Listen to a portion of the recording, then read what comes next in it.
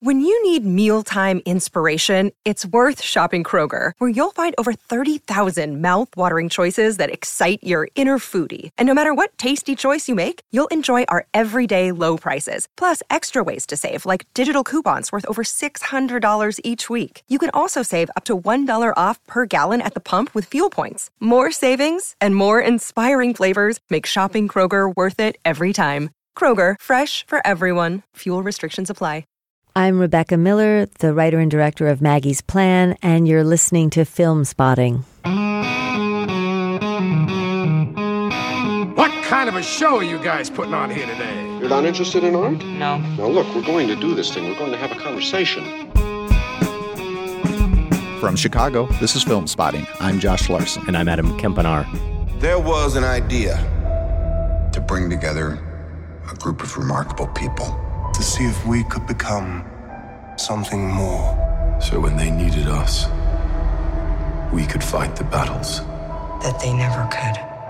You know, it sounds so familiar. That was the original Film Spotting mission before we scrapped it and decided to just talk about movies instead. You know, I'm not ruling out that Film Spotting might get absorbed into the Marvel Cinematic Universe at some point. It could happen. That's a bit of the trailer for Avengers: Infinity War, coming to theaters in May, and the betting person's likely pick for box office champ of the 2018 movie year. But here on Film Spotting, Josh, we are not too concerned with box office. This week on the show, our 2018 movie preview and some thoughts on Paul Thomas Anderson's Phantom Thread, which is expanding into wider release this weekend.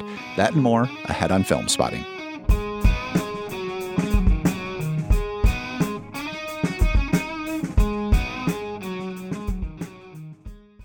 Hopefully 6 hours over the past 3 shows talking about the best films of 2017 has been enough for you. Are you sure? We can move on? I think that last show was 6 hours on its own. Might have been.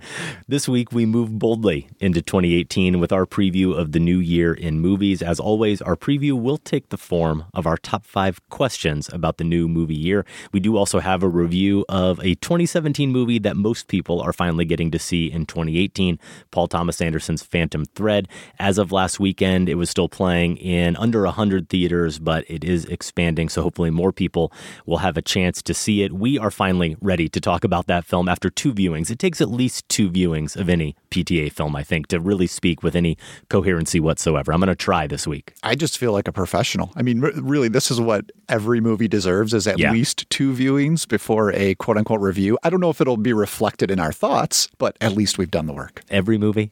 You're sticking with that? Oh, yeah. You're so generous. That review plus Maybe Massacre not Theatre. Circus musical. Okay. And more later in the show. But first, it is our 2018 movie preview, our questions about the upcoming movie year, basically our trick to try to finagle in 27 different movie titles into a top 5. At least that's how I approach it. And we're going to do that as well by talking about the movies that we're omitting. We have some films that we are excluding for a variety of reasons. The first 2, Josh, because they were part of our recent poll question over at filmspotting.net. We gave you a most anticipated films of 2018 deathmatch, 2 films that are part of larger franchises, larger series, but we have characters going out on their own. Your options were Black Panther, co-written and directed by Ryan Coogler, who gave us Fruitvale Station and Creed, or Solo, a Star Wars story, directed by Ron Howard, first by Lord and Miller. Josh, how did that poll come out? Which of those 2 films are Film Spotting listeners most excited to see? Black Panther takes down Solo, and it wasn't even really close. 66% of the vote went to Black Panther. Surprised at all, Josh, at how those results came out? I thought it might have been a little closer, but I feel like there is enthusiasm and curiosity over Black Panther and maybe some curiosity over Solo, but also, are we starting to get a little Star Wars fatigue? I don't know, maybe. Well, let's hear from some of the voters. Kevin wrote in, I have to vote for Solo here because I'm utterly fatigued by superhero movies. So the opposite. It does go the other way, too. While I enjoyed Wonder Woman immensely, the prospect of sitting through another origin story of another superhero character who will eventually battle and defeat another supervillain just doesn't appeal to me. I have high hopes for Solo. I thought Rogue One was the best Star Wars film since the original trilogy. Wow. Let's hope Solo is as creative and refreshing as Rogue One was. Here's Matt Mitchell from Libertyville, Illinois. There's every logical reason to vote for Black Panther in this poll. More interesting director, better cast, less troubled production, greater potential for diverse voices to be heard, etc., etc., etc. Screw the logic and search your feelings. I would rather see a Star Wars film over another MCU film any day. And while I'm in the minority, I know I'm not alone. Do not underestimate the power of a Lawrence Kasdan Star Wars script. So some dissenters here with the majority voters, but we're going to get to some of the Black Panther fans as we hear from Henrik Hansen in Yalding, Kent, UK. Solo is, say it with me, a Star Wars prequel. And as much as I know it will be fun to see the Millennium Falcon make the Kessel Run in under 12 parsecs, etc., it just feels like Solo will be doodling in the margins, filling in the backstory. In contrast, Black Panther looks fresh and new and vibrant. One more here from Gavin. He's in Chicago. While I'm not really looking forward to either of these movies, I'll throw in a vote for Black Panther for that Kendrick Lamar curated soundtrack alone. Would have been a different story if Phil Lord and Chris Miller had managed to get their vision past the Disney party poopers, but they got Edgar righted. That's a verb now. And I think that will yet again be worse off for it. Okay, so we are both curious about Solo and Black Panther. We have left them off of our top 5 list, our top 5 questions. They are ineligible. A couple other titles ineligible. One, Isle of Dogs, the Wes Anderson film. That just seems to us one of the most obvious choices for this list, and usually we try to leave off the most obvious picks. Annihilation, the upcoming film. It has a February 23rd release date, comes from Alex Garland, who gave us one of our favorite films of a couple of years ago, Ex Machina, as writer and director there. He is writer and director here. Natalie Portman, Oscar Isaac is back. Tessa Thompson and Jennifer Jason Leigh also star. The reason we're ruling it out is not only is it kind of obvious that we would be excited about this movie, but we had it on our 2017 movie preview. This inevitably always happens, doesn't it? It does. And to prove your point, right now you've named the number 1 and 2 most anticipated films of this year for me. Okay. So those are generally the ones that I do try to set aside when making my questions list. That makes sense. Before we get to our questions, I did want to go back to something I said on our last show when we were looking ahead to this episode, and I threw out there that there weren't really a lot of films I was seeing in just doing a little bit of research at that point by really established filmmakers, the kind of Wes Andersons of the world. And I think that that's still true in as much as if you were checking off the list of the filmmakers who every time you see them, you know with 100% certainty you're going to go. Whether it's Nolan, Tarantino, Paul Thomas Anderson, or Wes Anderson, the Coen brothers. We don't have a lot of those on this list, but that isn't to say we don't have a lot of really well-known, acclaimed filmmakers that have films coming out. There were a lot of familiar big names as I did my prep, and so I wanted to acknowledge a few of those here. I don't think any of these are going to come up on our list. Spielberg, of course, Ready Player One is a big film I know a lot of people are interested in. Alfonso Cuarón has a new one out, Roma. Clint Eastwood's The 1517 to Paris. Spike Lee, Black Klansman, I'm really curious about with Adam Driver and Topher Grace. Verhoeven's got a new one, Blessed Virgin. De Palma's got a new one, Domino. Ebook from Olivier Assayas, and I love when he collaborates with Juliette Binoche. This is supposedly a comedy that takes place in Paris in the publishing world. Your Guy, Robert Zemeckis, has a new one coming out, The Women of Marwen. Mike Leigh, his film Peterloo, and The Man Who Killed Don Quixote from Terry Gilliam. It stars Adam Driver, Stellan Skarsgård, Jonathan Pryce, and Olga Kurylenko. It's fitting that Jonathan Pryce would be in it because you read the plot synopsis, an advertising exec jumps back and forth in time between 21st century London and 17th century La Mancha, where Don Quixote mistakes him for Sancho Panza. And it sounds like a hybrid of Brazil a little bit mixed with the project that we all know Gilliam's been longing to make forever, the Don Quixote epic that we saw in the documentary that was about his failed efforts to make that film. So in some ways, I haven't read anything about it. This is his attempt to finally see that project to fruition. And one more I'll mention, everybody knows Asghar Farhadi, the great Iranian filmmaker whose work we really appreciated and discovered during our contemporary Iranian cinema marathon a few years back. He's got a new one with Penelope Cruz and Javier Bardem. It takes place in Buenos Aires, so a little bit out of his traditional element. All major filmmakers. I'll throw in just a couple more that could be included in that group. Steve McQueen with a film Widows. Claire Denis in space. She's going to have one out called High Life. And then Nuri Bilge Ceylan has a new one this year. Alat Agatsi doesn't even have an English language title, but there it is. A filmmaker I know that we've dug into on this show before. Once Upon a Time in Anatolia. Yep. Michael Phillips loves him quite a bit. So that also is one we'll be looking forward to this year, but not covering in our questions. That's true. more or less. Okay. You might have stolen my thunder on just one of those titles, Josh, but that's fine. I'm ready to hear your questions. What's your number 5? Can Shane Black's The Predator possibly be as good as Predators? This one, is just for our friend and colleague, Chris I could Klemick. phrase that question correctly for you if you wanted me to, Josh. Oh, I'm sure I'll hear from Chris, who you can read at NPR and here on Pop Culture Happy Hour. He's a connoisseur of 80s and 90s action, including 1987's Arnold Schwarzenegger sci-fi shoot-'em-up Predator. I am not a fan of Predator, much to Chris's frustration. There are only so many biceps I can take in a movie, Adam. However... And you like your men meaty. That's true. This is breaking news. Wait, no. Tatum's a little too beefy. You're right. I'm the guy. Come on. Keep this straight. I can't believe I'm mixing that up. I do like 2010's Predators. It's come up at least once before on the show. Has Adrian Brody, Lawrence Fishburne, Topher Grace, Alice Braga. It's just, for me, it's a leaner, more clever, silly B-movie. It's a lot of fun, I think, as well. Why am I telling you all this? Okay. Why? Here's why. Shane Black, 80s action screenwriter turned recent director of Iron Man 3 and The Nice Guys. He also had a bit part in the first Predator, and I understand did some script work on it. He is now directing The Predator, which is set between Predator 2 and My Beloved Predators. Black's become something of a critical darling since his directorial debut, Kiss Kiss Bang Bang, so I'm pretty sure this is going to be better received than Predators was by the establishment. Either way, The Predator is out August 3. In preparation, you should all see Predators, too. Or the original Predator. You could go with either one. All right, my number 5 question about the upcoming movie year is, why is the director of Weekend and 45 Years making a heartwarming movie about a horse? Good question. Thank you. I saw this and just didn't know what to do with it. Well, that's what I did with it. The movie is called Lean on Pete.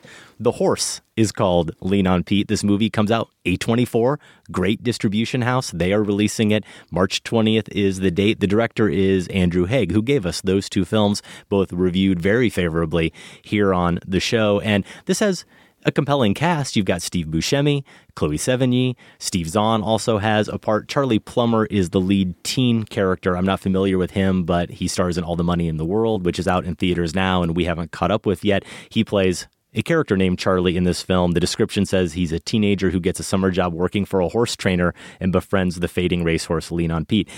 If you just read that description, you would really think this is going to be every conventional teen inspirational, uplifting movie, certainly involving an animal, that we have all seen before. And so I'm dying to know what Andrew Haigh, as a filmmaker, saw in this project, what drew him to it, and what personal touch he is going to put on the movie. Now, from the A24 description, their plot synopsis, they do mention it is a deeply moving story about love, loneliness, family, and friendship. And that all, again, sounds pretty familiar, like any inspirational story, but that word loneliness really stuck out to me. I thought about 45 Years. I love that film, was in my top 5 of that year. Tom Courtenay and Charlotte Rampling is this couple that have been together that long, are celebrating their 45th year wedding anniversary, and there is a lot of love at the core of their relationship. There are some touching elements to it, and then there is also this undercurrent of real pain, some of which does come to the surface because of some past events being dredged up. And if you do watch the trailer, it does seem to have that undercurrent of pain. It has that idea of exploring a character feeling forgotten and alienated in a way that we have seen portrayed successfully in other films by Andrew Haigh. I don't know. I'm thinking out loud here, Josh, completely, but I wonder if it will almost be a Good Will Hunting scenario where that's a film that, in the hands of a different filmmaker, could have felt like any kind of conventional story, and Gus Van Sant just brought enough of his indie idiosyncrasy and his artistry to make that both a Gus Van Sant film and a crowd-pleasing hit. Maybe Haigh will be able to pull off something similar here. Sure, and I like Good Will Hunting, but let's look even higher. I mean, masterpieces have been made from this sort of material, The Black Stallion. So this obviously sounds like it's different in some ways, but I would not count Haigh out either at this point. All right, my number 4 question, can Melissa McCarthy carry a dramatic feature? I don't think anyone doubts that McCarthy has dramatic chops. We've seen it in some of her television work and then here and there on the big screen a little bit. But in Can You Ever Forgive Me, she has a lead role as Lee Evans, a real-life celebrity biographer who begins selling fake letters that are purportedly from famous people. There are other reasons beyond McCarthy to anticipate this. It's written by Nicole Holofcener, one of my favorite filmmakers. Her last directorial effort was Enough Said. And it's directed by Mariel Heller, who made the 2015 Golden Brick nominee Diary of a Teenage Girl. Can You Ever Forgive Me is scheduled to release October 9. That puts it in the window for awards season consideration. I would love to see Melissa McCarthy back in the Oscar mix. I think it's always going to be a more fun race if she's involved. So that's Can You Ever Forgive Me? Yeah, that's a great question, and it does certainly seem like a departure for McCarthy. My number 4 question is, which female-led heist octet ensemble will we most want to see get away with it? Ocean's 8 or Widows, the new film that is coming out by Steve McQueen. Ocean's 8 is set for release on June 8th. Gary Ross, who gave us Pleasantville and the first Hunger Games movie, is the director. And yeah, it's a remake, essentially, or a re-envisioning of Ocean's 11 with Sandra Bullock as Debbie Ocean, who is apparently Danny Ocean's estranged sister. And wouldn't you know it? I did not know this. Wouldn't you know it? I just found this out today. Yeah, I was looking at the fine print. It suddenly dropped related. Quite a bit in my estimation. Well, wouldn't you know it? She has to gather a crew to attempt to pull off this impossible heist. Instead of 10 other crew members, she only gets 7. And they're a formidable group. There is some real talent here, of course, starting with Cate Blanchett, who plays Debbie's close friend, Anne Hathaway, Mindy Kaling, Sarah Paulson, Rihanna, Helena Bonham Carter, and the rapper and entertainer Aquafina. So again, some real talent there, and I know it's going to be very easy for people to make comparisons to Ghostbusters, including because of the backlash that these women have faced, though I don't think it's anywhere on the level yet of what we saw the Ghostbusters cast have to deal with. You're telling me Ocean's 11 fanboys aren't quite as idiotic? Yeah, okay. It doesn't seem that way, but in Ghostbusters, those very funny, very talented women were unfortunately let down by a very bad film. This movie, I think, will almost certainly be better than Ghostbusters. The trailer, I'll have to admit, has me lukewarm at best.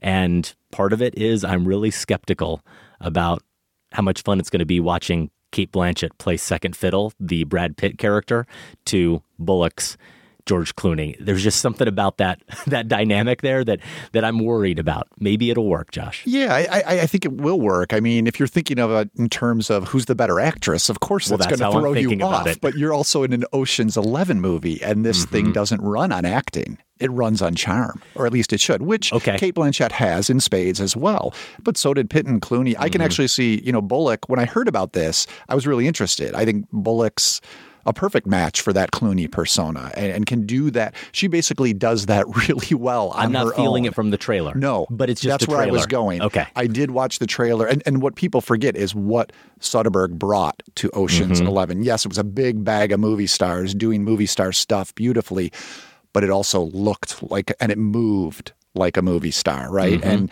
Gary Ross, whose some films I like quite a bit, First Hunger Games, I know a lot of people think his direction is the weak point, but I thought he handled that well in other films. I don't know if he's going to be able to do the same thing as Soderbergh can with this sort of material. No, probably not. And that's why this is also an unfair comparison, because I'm putting it up against Widows, which is scheduled to come out November 16th. This is like a Steve no-brainer McQueen, choice here. Very different film, because it's also, I think, supposed to be not just a heist movie, but a drama. It's definitely not a light comedy the way Ocean's 8 is. But not only is McQueen directing, who did 12 Years a Slave, and still my favorite film of his, actually his debut, Hunger, but he's teamed here with Gillian Flynn, who wrote Gone Girl, which was one of my favorite movies, its release year, and it's set here in Chicago. The description says that it's about 4 women with nothing in common except a debt left behind by their dead husbands. Criminal activities take fate into their own hands and conspire to forge a future on their own terms. So we've got 4 widows. We've got 4 husbands. The widows are obviously really at the center of this, and those women are Viola Davis, the great Viola Davis, Elizabeth Debicki, who was my favorite part, frankly, of Baz Luhrmann's The Great Gatsby. She's been in Valerian, and she showed up in Guardians 2. We'll be back in Guardians 3, but we really probably haven't seen the best of Elizabeth Debicki yet, so I'm hoping this is a really good character for her. Michelle Rodriguez also stars, and Cynthia Erivo, who I'm not familiar with some of her movie work to this point, but she won the 2016 Tony on Broadway for The Color Purple. We then have the 4 husbands, Liam Neeson, John Bernthal, and I don't know how the rest of the cast exactly shakes out, but here's some of the other actors in the ensemble, Josh. Daniel Kaluuya from Get Out, Colin Farrell, Robert Duvall, Garrett Dillahunt, and Andre Holland, who was so good in Moonlight. Add into the mix Jackie Weaver and Carrie Coon. That is a lot of talent, and I'm curious to see what McQueen will do with a genre film. Again, it's a drama, but there is a heist thriller aspect to it. As I said, he's never really made a genre film. I think you would obviously be mistaken if you just called Hunger a prison movie or called 12 Years a Slave a slavery movie. And this will probably be something different than the typical heist film we are used to. And that pairing with Gillian Flynn, I remember saying during our review when I walked out of Gone Girl, and of course Fincher's direction was a huge, huge part of this, but walking out and feeling like you'd kind of entered a different world temporarily because I just gotten lost in, I guess, that illusory world that is created. And McQueen is nothing but a very sensory filmmaker, and I think that pairing could be fruitful. Widow's my number 5 most anticipated movie of this year overall. So, yeah, you're on the right track there. That cast, I mean, way more talent than Ocean's 8. Mm-hmm. I mean, not just in number, I agree, but in names too. So that should be really something. All right, my number 3 question. Will David Gordon Green's Halloween finally force us to do a Halloween sacred cow? We talk about it almost every year. Should we give a sacred cow review to John Carpenter's Halloween? It's a movie that you, Adam, and most critics revere. One I was mixed on when I watched it for the first time probably about 10 years ago. I think I watched it in advance of Rob Zombie's Halloween remake, which I liked even less, and which spawned... I was sure, just like Predators 2, you were going to say go for superior. That one. Hey, some people really like that one too. And that one actually did spawn its own sequel. The franchise is returning this year, and yes, you heard me right, under the directorial guidance of David Gordon Green. I guess, we shouldn't really be surprised given how eclectic his career has been up until this point. I mean, he did break out with The Atmospheric Indies, George Washington, and All the Real Girls, but then we've gotten everything from Pineapple Express to this year's, it was an inspirational drama, Stronger, right? With Jake Gyllenhaal. I didn't see it. No. Last year's, I should say, 2017. But I know the people who saw it. Really good reviews. People did like it. So I don't necessarily need another Halloween. This one takes place 40 years after the original. It also features the return of Jamie Lee Curtis. But a Halloween installment from David Gordon Green? Okay, you've got me interested.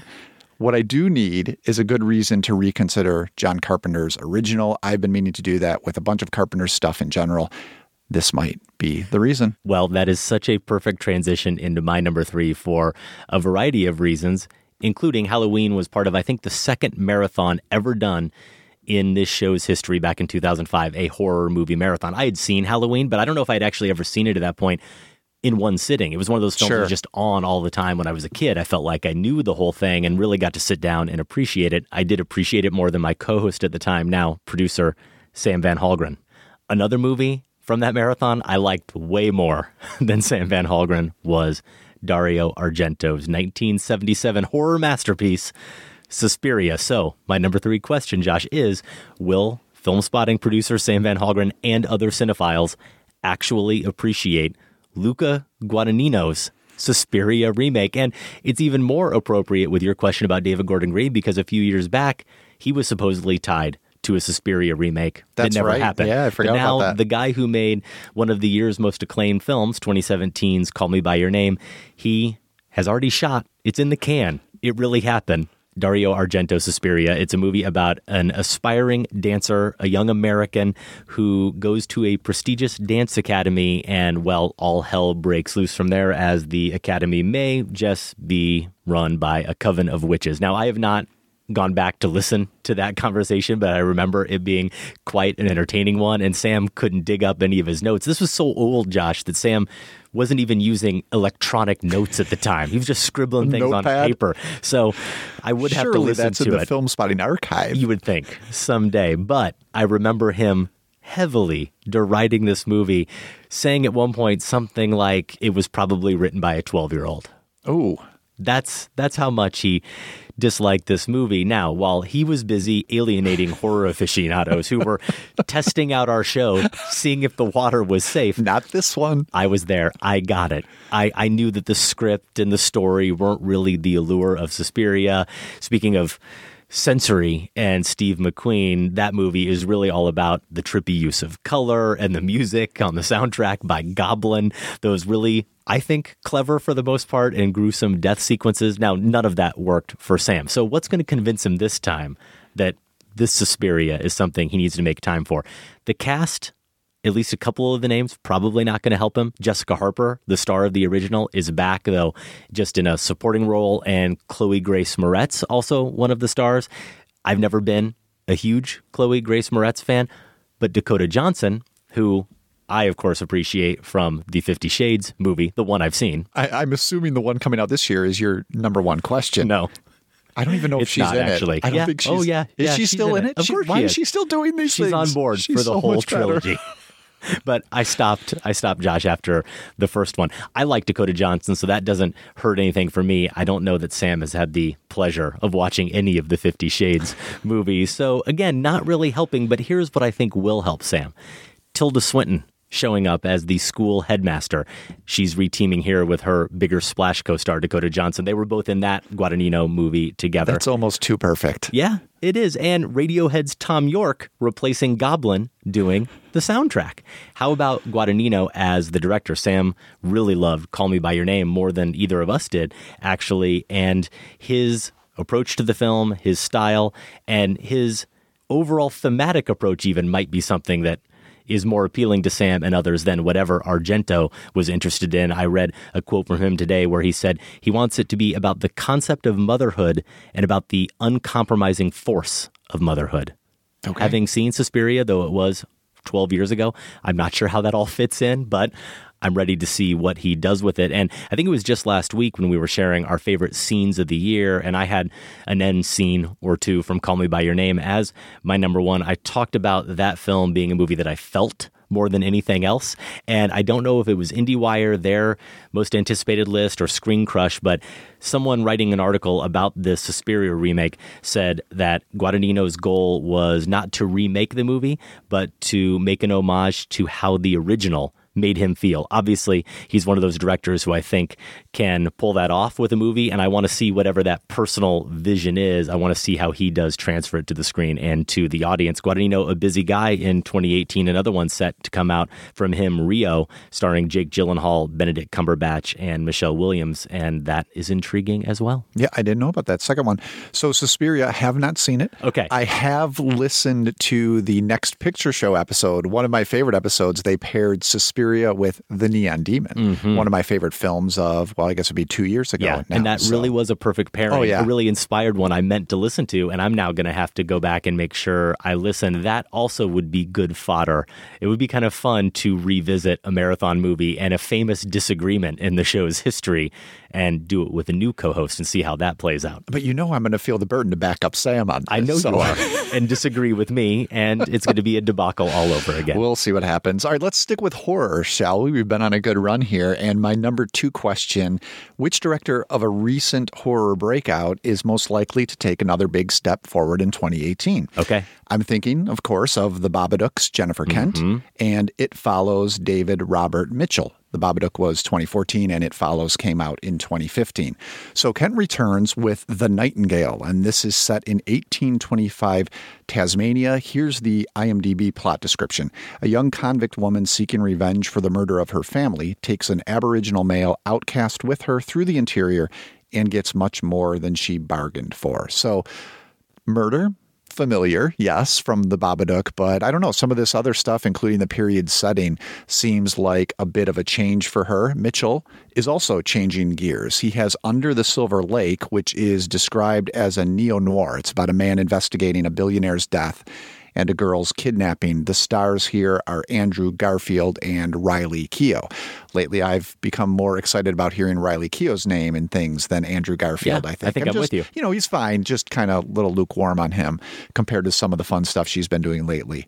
Now, as I had the Babadook on my top 10 list, I'd probably go with Kent if I had to choose, but I am really eager for both of these. The Nightingale is opening in August, and Under the Silver Lake doesn't have a set date right now, but at one point, I know it was scheduled for 2017, so I'm hoping that means that'll certainly come out this year. My number 2 is this the year I finally discover who Claire Foy is? Oh, she's so good. See, I knew you could tell me because I know that you watch The Crown. And I think she's gone now. Well, that's because she's busy making films. Yeah, I think she's in a handful of things. Busy making films. She's got 3 that I'm aware of coming out this year, and I want to see all 3 of them, starting with Unsane, scheduled for March 23rd. It's about a young woman who is involuntarily committed to a mental institution where she is confronted by her greatest fear. The description says Juno Temple also stars. Okay, Steven Soderbergh. So I'm in. You know I'm in. Then you add Soderbergh shot on iPhone in secret. And you know that I'm going to be sure to see this one on opening day.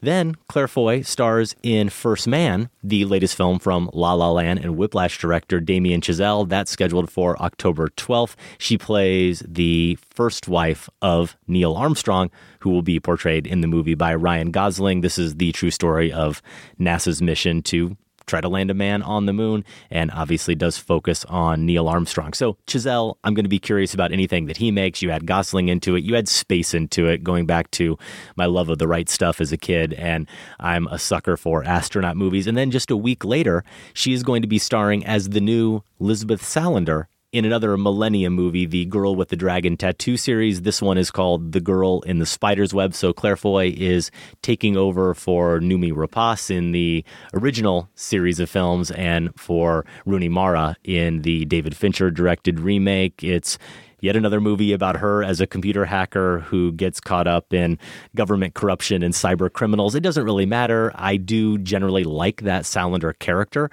and want to see what Claire Foy is going to bring to it because I have appreciated the other 2 Elizabeth Salanders we've had on screen. And how about Lakeith Stanfield? So good in Get Out and Donald Glover's TV series Atlanta. He plays an NSA security expert who is tracking Salander. It's also written by Stephen Knight, who wrote and directed one of my favorite movies of the past 4 or 5 years, Locke, starring Tom Hardy. So you put all 3 of those together, and I'm going to come away with an opinion about Claire Foy, a pretty strong one way or another, having really never heard of her before now.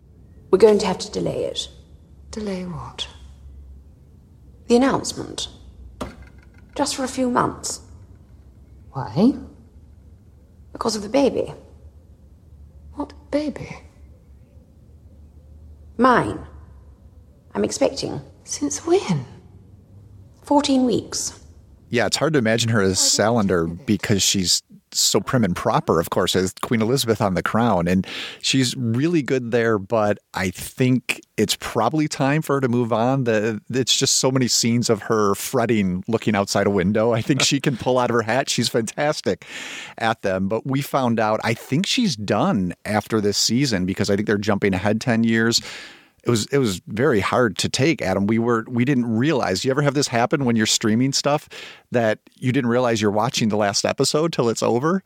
And we thought it was just the other night. We thought, oh, let's watch the next one. This is getting really good. And no, they're gone. I think there are a lot of people out there listening right now nodding their heads slowly. I don't get to partake in enough streaming television. So it was the one. We got to have one that we usually watch, and that was it. So now I think it's back to Veep. Well, I knew that you and Debbie were fans of The Crown, and that does seem like one, now that we've gone through Mindhunter as fast as we did, it might be the next one, the next Netflix series that Sarah and I can actually both enjoy. So it's on the list. All right, my number 1, you stole my thunder a little bit. The question is, can Damien Chazelle move us without music?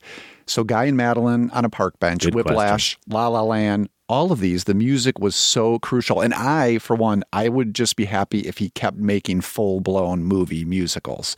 That's not the case as you described with First Man, and there are a few other hesitations I have about this. It's from a script Chazelle didn't write, and it's also an entry in one of my least favorite genres, space or not, Adam. This is still a biopic. I'm with you on the space, but the biopic does have me concerned.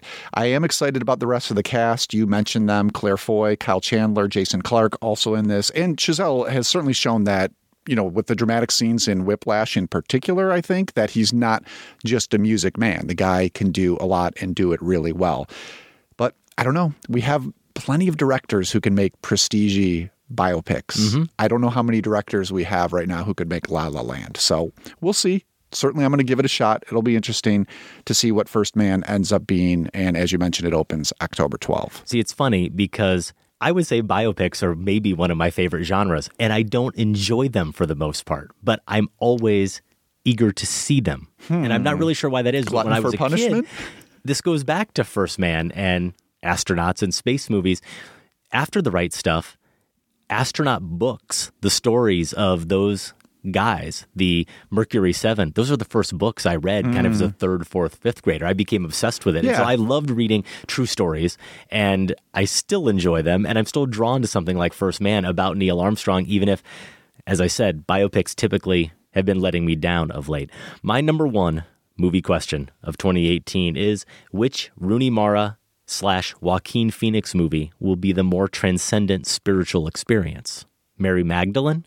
Or Don't Worry, He Won't Get Far on Foot? Or is this the year of the Phoenix? Should we just call it now? Because in addition to those two movies, he also has You Were Never Really Here coming out. Let's start with the first two movies, though. Don't Worry, He Won't Get Far on Foot is directed by Gus Van Sant, and he stars in it along with Jonah Hill, Mara, and Jack Black. It's based on a memoir by John Callahan, who had a car accident at 21 and became paralyzed, and he turned to drawing for therapy. Now, as I said about Gus Van Sant, he finds a way to take these stories that seem like they could be conventional on the surface and make them something more than that. Obviously, Phoenix brings that to all of his performances as well. And then we go from that character who's a little bit goofy, a little bit crazy from what you see in the trailer, to Phoenix playing Jesus. But he's not the star of this movie. This is finally that Jesus and Judas tale being told from the perspective of Mary Magdalene, of course, played by Mara, and Chiwetel Ejiofor is also in the film. Tahar Rahim, part of the cast. He was so good. One of my favorite performances of now several years ago in Jacques Audiard's A Prophet. All I know about the Jesus movie is the pictures I've seen of Phoenix smoking a cigarette in costume. Yeah. On a break. They're pretty classic. So you haven't watched the trailer those yet? Down. No, I haven't. It looks really good. Okay. It looks really good, and I think he will be fascinating to see as Jesus, though, as I pointed out, I think this movie is ultimately, hopefully, going to belong to Mara and Mary Magdalene. And then we go to Lynn Ramsey's You Were Never Really Here, where he plays a contract killer who gets involved in a conspiracy while he's trying to save a teenager from some kind of prostitution ring. He's this hired gun. He looks absolutely ruthless and beaten down in the film. And just the scope of those three characters that Phoenix is portraying here, between the guy John Callahan in his wheelchair and Jesus, and then going to this contract killer.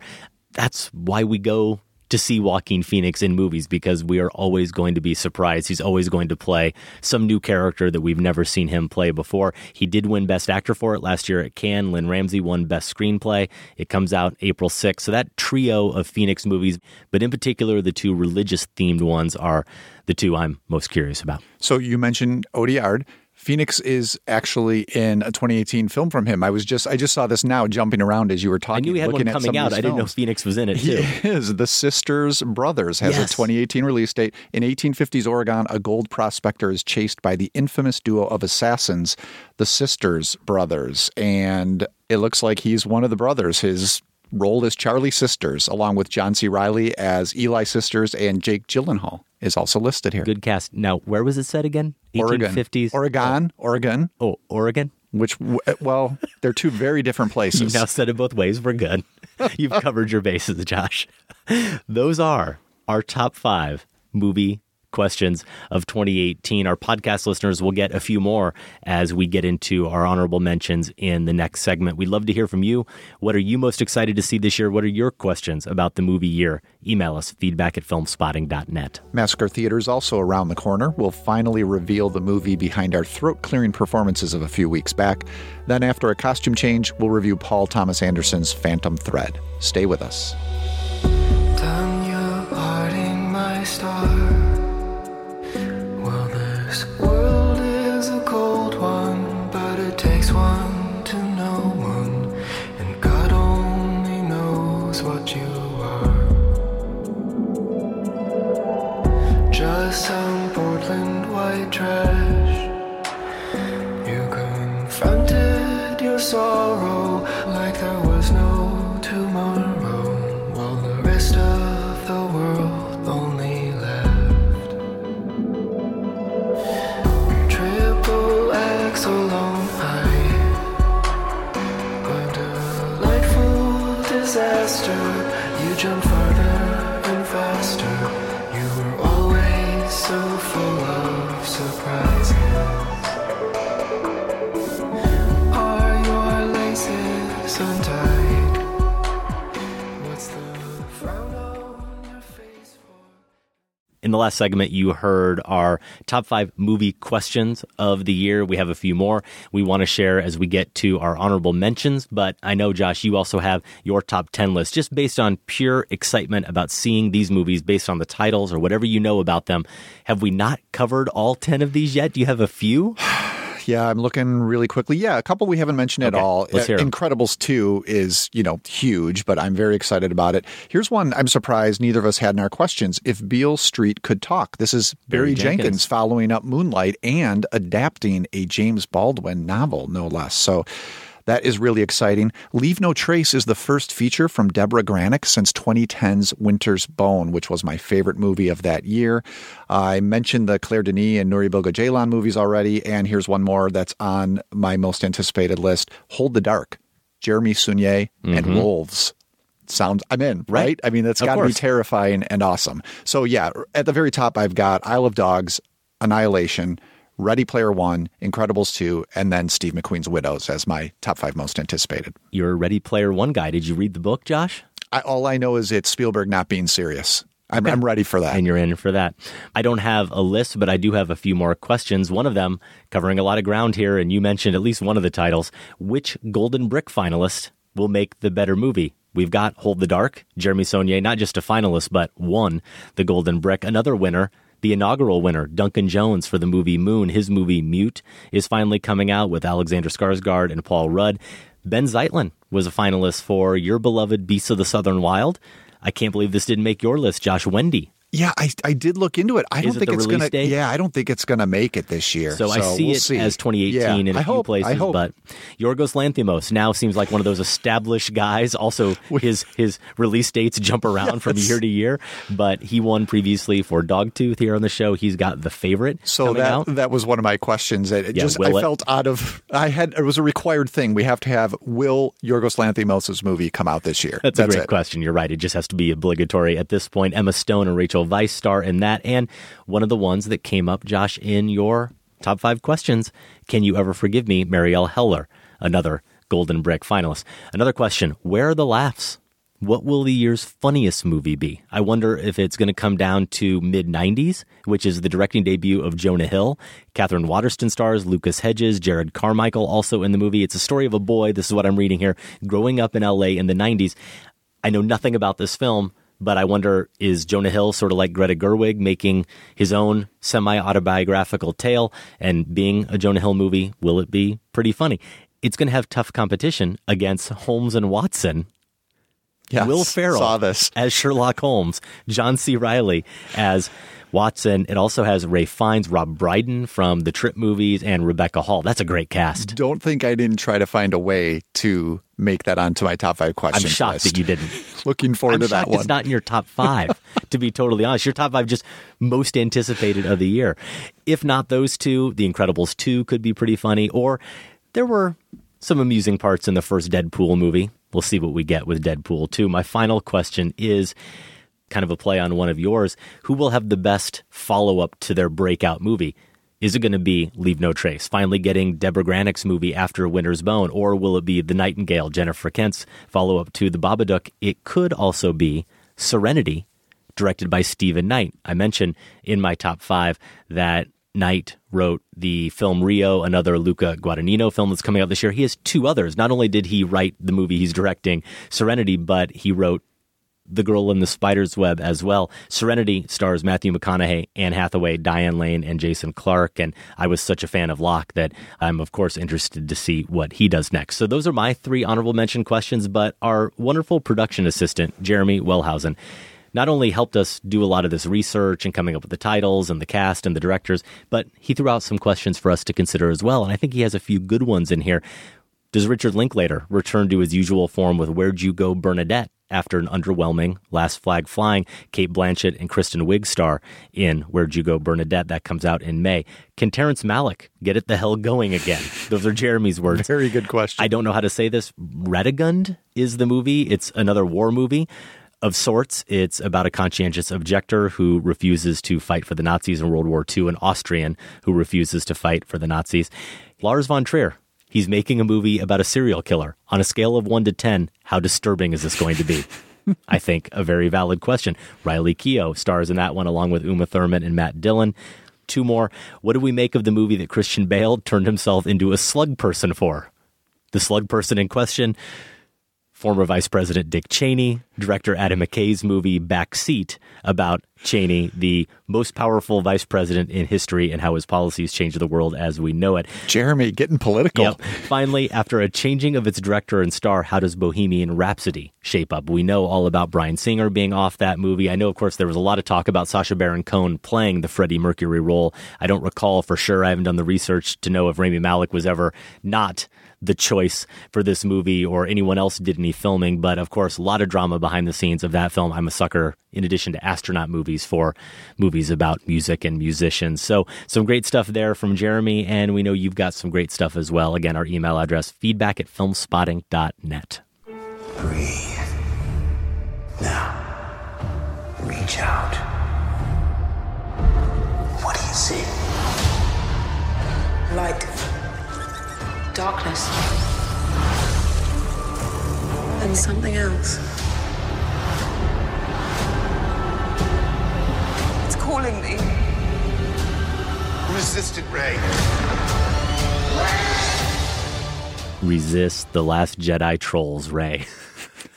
The rest of you have maybe moved on to Paddington 2 and Jumanji and Circus Musical, maybe even The Commuter, but we feel like, and I'm just being a little bit tentative here, we can have an on-air production meeting as we go, but we have planned to explore some unfinished business with The Last Jedi and really finally get into not only some listener feedback to the movie and our review, but get into spoiler territory with that film. So it's kind of The Last Jedi Round 2 was on tap for our very next show in lieu of another obvious big release to talk about here at the end of January. But Paddington, everyone is raving about it so much, and yes, I did enjoy the first Paddington movie. As did I. Even if next week it would be a couple weeks old, I do wonder, and in fact I did wonder earlier today, if maybe we should talk about that instead. I posted a question on Twitter. The poll's not done yet. Over 500 responses. Came out pretty decisively. If you had your choice, Film Spotting listeners, would you rather hear us talk about Paddington 2 or revisit The Last Jedi? 63% said The Last Jedi. Now, I probably shouldn't say this out loud because then it will raise expectations. What listeners probably don't know is we might be able to do both. Oh, if we actually see Paddington 2, I mean, if we are able to get to it, and I hope to take my kids to see it this weekend, maybe we can do both.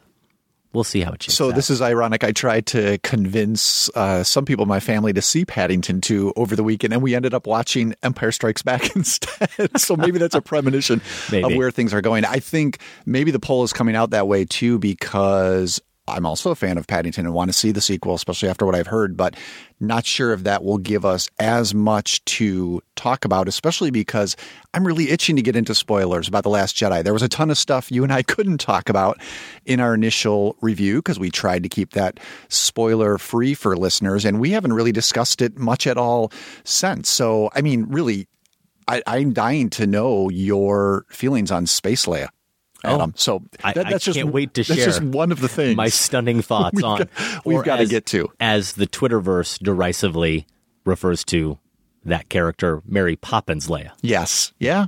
For maybe some good reasons. Some good reasons. Stuff like perhaps. that. Stuff like that we've got to be able to talk about freely without worrying about, hurting anybody's the world's dying to hear it. Feelings. They're not oversaturated with Star Wars content. And that is one thing I'm aware of. I know there are a lot of people out there, I can't believe it, but they listen to other film podcasts and radio shows who have also... There are other ones? I know. Who have also devoted a lot of time to The Last Jedi, and now we're adding to that. So maybe people are burned out, maybe not.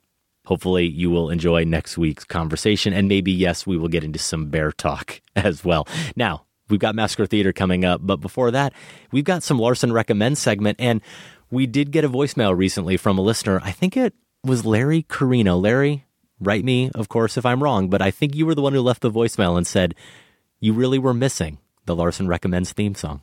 Was he? Yeah. If the film is by Wes Anderson, then it will make his list. Or from Pixar or Disney, well, you get the gist. But heavy-handed messages really aren't his thing. Time for Larsen Recommends on Film Spotty.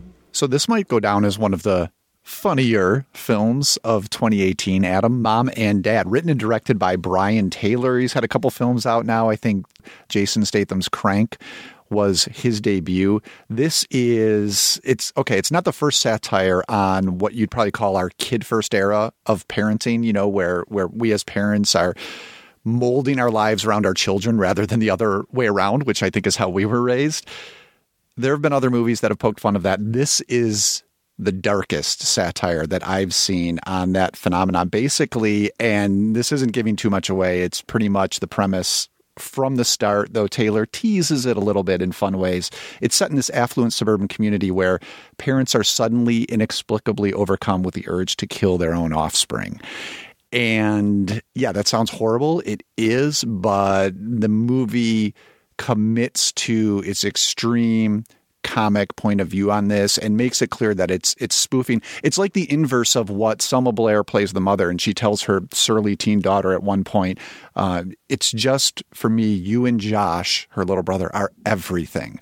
And so we know the movie is just setting out to skewer that, and it does it gorily, gleefully, and it also has Nicolas Cage as the dad. I haven't mentioned that yet. Oh, yeah! Put your right foot in! You take your right foot out! You do the hook, you poke in, you...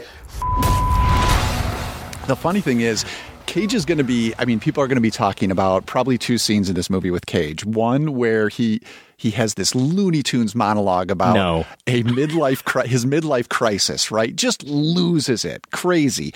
He also has this climactic line reading of, you know what a sawzall is? Yeah. Okay. He just points out that the name My wife means... showed me. The name means saws all. He's very clear about... I can hear him saying He's very clear about that. So those two scenes, people are going to be laughing about. But there's an earlier one, and this is the movie's tone. This will give you an idea of the movie's tone. The father aggressively tackles the boy, the son, who's about 8 or 9, I think. And the movie plays it, the music and the camera angles play it as a horror moment, even though it's early and so everything's good now. And Cage does that thing where his smile is friendly, but his eyes are deranged. Uh-huh. And so he's Nicolas Cage? No, but I guess that's the distinction I'm making. Like, he hasn't gone full Cage yet. Mm-hmm. And Cage is good this way, when a partially hinged Cage I like, and you get that a little bit before he and the whole movie just goes completely unhinged. There's a climactic twist, not really a twist, but just a plot development that I think really saved me from getting a little wearied by the anticness of the camera angles and the violent soundtrack and that sort of thing. It really takes a clever turn in the finale. And yeah, not for the faint of heart. I would call it more of a comedy than a horror film. and worth checking out if it sounds like it might be up your alley. Okay, if you are not faint of heart, you can see Mom and Dad. It's currently playing in limited release, including here in Chicago, and is available to rent via video on demand. If you see it and agree or disagree with Josh's take, email us feedback@filmspotting.net. Time for Massacre Theatre, the part of the show where we perform a scene and you get a chance at winning a prize. It seems like 10 years ago that Josh and I massacred this scene. Where would you be without me? I saved us. It was me. We survived because of me. Not anymore. What did you say? Master looks after us now. We don't need you. What? Leave now and never come back. No! Leave now and never come back. Leave now and never come back. That was Andy Serkis, along with Andy Serkis as Gollum and Smeagol in The Lord of the Rings, The Two Towers. Which one was that, Adam? The first one, the second one, or the third one? I'm going to go with the second one. Nice. Just based on the 2 in the title. Well, a good guess? It doesn't really relate, but you're okay. right. It was written by Fran Walsh, Philippa Boyens, Stephen Sinclair, and Peter Jackson, based, of course, on the novel by J.R.R. Tolkien and directed by Jackson. That Massacre, part of a show that included our reviews of The Last Jedi and Call Me By Your Name. For the connections between those films and that massacre, we heard from Roger Wistar in Lakeville, Connecticut. It's from The Two Towers. The clear connection is Andy Serkis, who plays Gollum in 4 Lord of the Rings movies and Supreme Commander Snoke in episodes 7 and 8 of the Star Wars series. Truly the GOAT of motion capture performers. Now, Sam has noted here, true fact, can't speak for you, but at least for me and Sam, this connection never occurred to us. No. It didn't. No. The most obvious direct connection. I forget how this got suggested. Didn't occur to us. But I don't think it was because of that. No. We also heard from Michael. He's in Kiel, Germany. Of course, it's the famous monologue/dialogue between Smeagol and Gollum from The Lord of the Rings, The Two Towers. A quite disappointing performance, to be honest. Adam didn't do anything interesting at all, while Josh sounded like he was choking on his own blood. I hope Andy Serkis will never hear this violation of his great performance. Okay. That keeps us awake at night thinking that the performers will ever hear these Massacre Theatre installments. Michael continues with the obvious tie-in, or at least the obvious one for us. The Two Towers was released 15 years ago on December 18th, 2002. It was the second installment in a big movie trilogy about a little group of courageous heroes fighting an evil empire led by a man with dark clothes, a mask, a deep voice, and magic powers. The main difference being that Sauron isn't a sulking teenager with an inferiority complex. Has Adam finally seen these movies, Michael asks? They are really good, even if you aren't a huge fan of the fantasy genre. So others wrote in with comments like this, questions like this. Curious if I had finally accepted these films and embraced them, or just saying, I know Adam doesn't like these movies. It's not that I don't like them. I just actually haven't seen them. Let's start with watching them first, and then you can accept them. The very first movie, I know I've said this before, but The Fellowship of the Ring, I saw that movie when it came out in 2001. I was writing reviews for the time, for the Daily Iowan. I had it in my top 10 of the year. Now, to be clear, I lived in Iowa City, and I'd seen 13 movies that year. So it wasn't really an exclusive list, but The Fellowship of the Ring made the list. So I really, really like that movie. Not enough, apparently, to actually see The Two Towers or The Return of the King, even as it won all those Oscars. Yeah. So I don't judge them. Now, I do judge The Hobbit. I had to watch that because we reviewed it. We did. And that's still, I can't imagine the name of the how we managed to get you to review The Hobbit. There really could not have been anything else better that week. I can't imagine that, but it's true. Lisa N. in Ayer, Massachusetts, or Ayer, says you have a nice little theme of 2 for this week's Massacre Theatre. You have Andy Serkis' dual performance as Gollum and Smeagol. Sadly, Serkis is considerably less impressive as Snoke in Star Wars The Last Jedi. Just like with Jedi, The Two Towers was the second in a planned series of franchise films, and both Jedi and Towers deal with characters with massive internal conflicts. Just as Gollum argues with his original better self, Kylo Ren continually wavers from his evil quest and goes back to his old Ben ways by killing redacted Redacted, saving Redacted, and purposely failing in his mission to kill Redacted. Nicely Thank you done. for your caution there, Lisa. We also heard from Alexander Waldemar in Algard, Norway. I'm kind of disappointed in this week's Massacre Theatre. In The Lord of the Rings, The Two Towers, Andy Serkis plays both Gollum and Smeagol in the same take even. But I guess for less seasoned actors, such complex performances must be split up. Ouch. The obvious connection, Andy Serkis plays Snoke in The Last Jedi. Also, The Lord of the Rings is a fantastic fantasy epic that would be ground to death by horrible sequels, kind of what The Last Jedi does to Star Wars. Ooh. Oh, Alexander, you Hits too? keep on coming. I'm sure there are lots of more subtle connections, but I haven't actually seen The Last Jedi. Wait a minute. Nor do I intend to, so I'll leave it at that. Why did we even read this? We don't read emails. I know from why we people read this. Commenting on movies they We haven't read this seen. only for the PS. Oh, okay. I hope Josh mentions how I came to the meetup in London, and then Adam asks if I came all the way from Norway, to which Josh replies that no, I'm studying in England or something. This has happened both times you read my emails. So, Adam, I just remembered Alexander came to the meetup in London. Did he come all the way from Norway? No, I think he was studying in England or something like that. Yeah, that makes more sense. Adam Hoffer in Memphis, Tennessee wrote in, the obvious tie-in is to The Last Jedi for the reasons we've heard. Because I refuse to take the easy route, I have to find a way to find a tie-in with Call Me By Your Name, so here goes nothing. Call Me By Your Name stars Armie Hammer, whom co-starred in Free Fire with Brie Larson. Larson recently joined the Marvel Cinematic Universe as Captain Marvel. The most recent entry in the MCU is Thor, Ragnarok, correct pronunciation learned from y'all's podcast. Nicely done. Which stars Cate Blanchett as Hela. Blanchett also played, who, Josh? Say it. Galadriel. Okay. In The Two Towers. Well done. I think that was 6 degrees of separation, if I was counting correctly. Not bad. Not bad at all. Thank you to everyone who wrote in. And let's go ahead and reach into the fairly brimming Film Spotting hat and pick out this week's winner, Josh. The winner is Thomas Dempsey from Greenville, South Carolina. Congratulations, Thomas. Email feedback at filmspotting.net and we will set you up with your very own Film Spotting t-shirt. Martin, look at me. I am looking at you. Now look at me the way I'm looking at you. Put it in your eyes. You're mine, asshole, without saying it. How about this? What are you telling me? That you're sleepy? That you want to go to bed? As a little bit of preparation for our performance, I cannot wait to see what you do with this role. I think this is going to be your greatest challenge. Well, it's your greatest challenge. It's a challenge. That's true. And I'm trying to remember. Now, we've done this film before. We have. We haven't done this scene. No.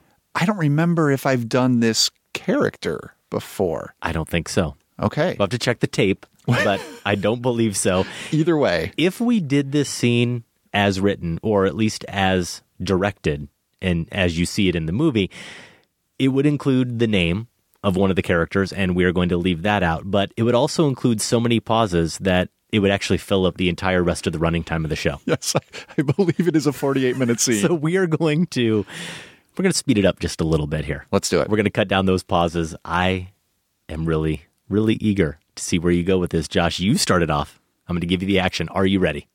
Yes. Action. That's a sorry-looking pelt, and it's been so nice and quiet for the last 3 months. Tell me, this charge, does it sit uneasy with you? No, not uneasy. Nah, I wouldn't say that.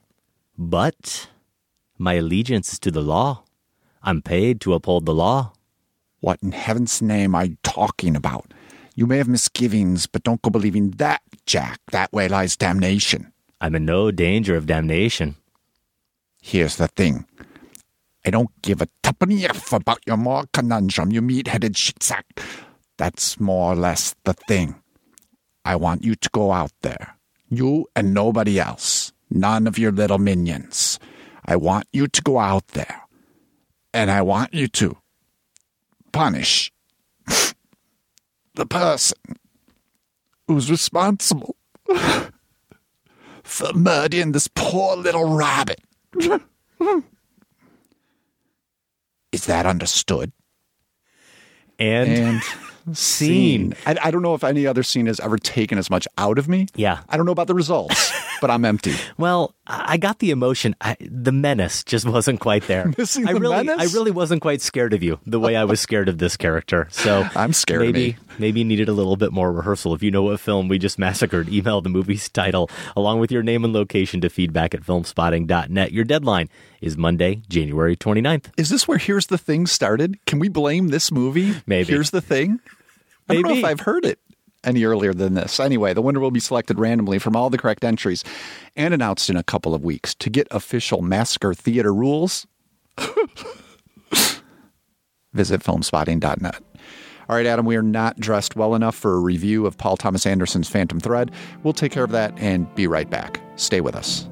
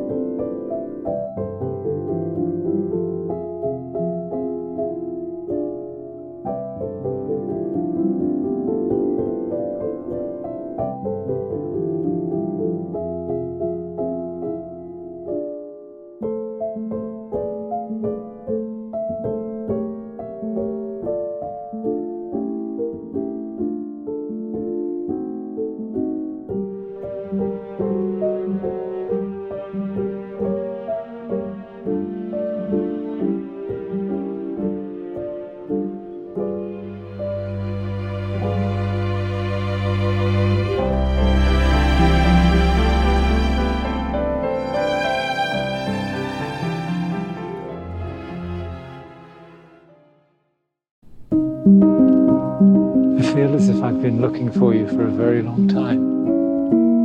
You look beautiful. Very beautiful.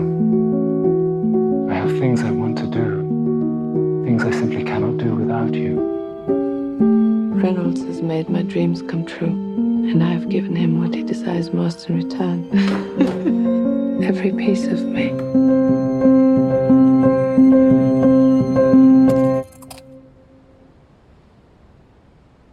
Why are you not married?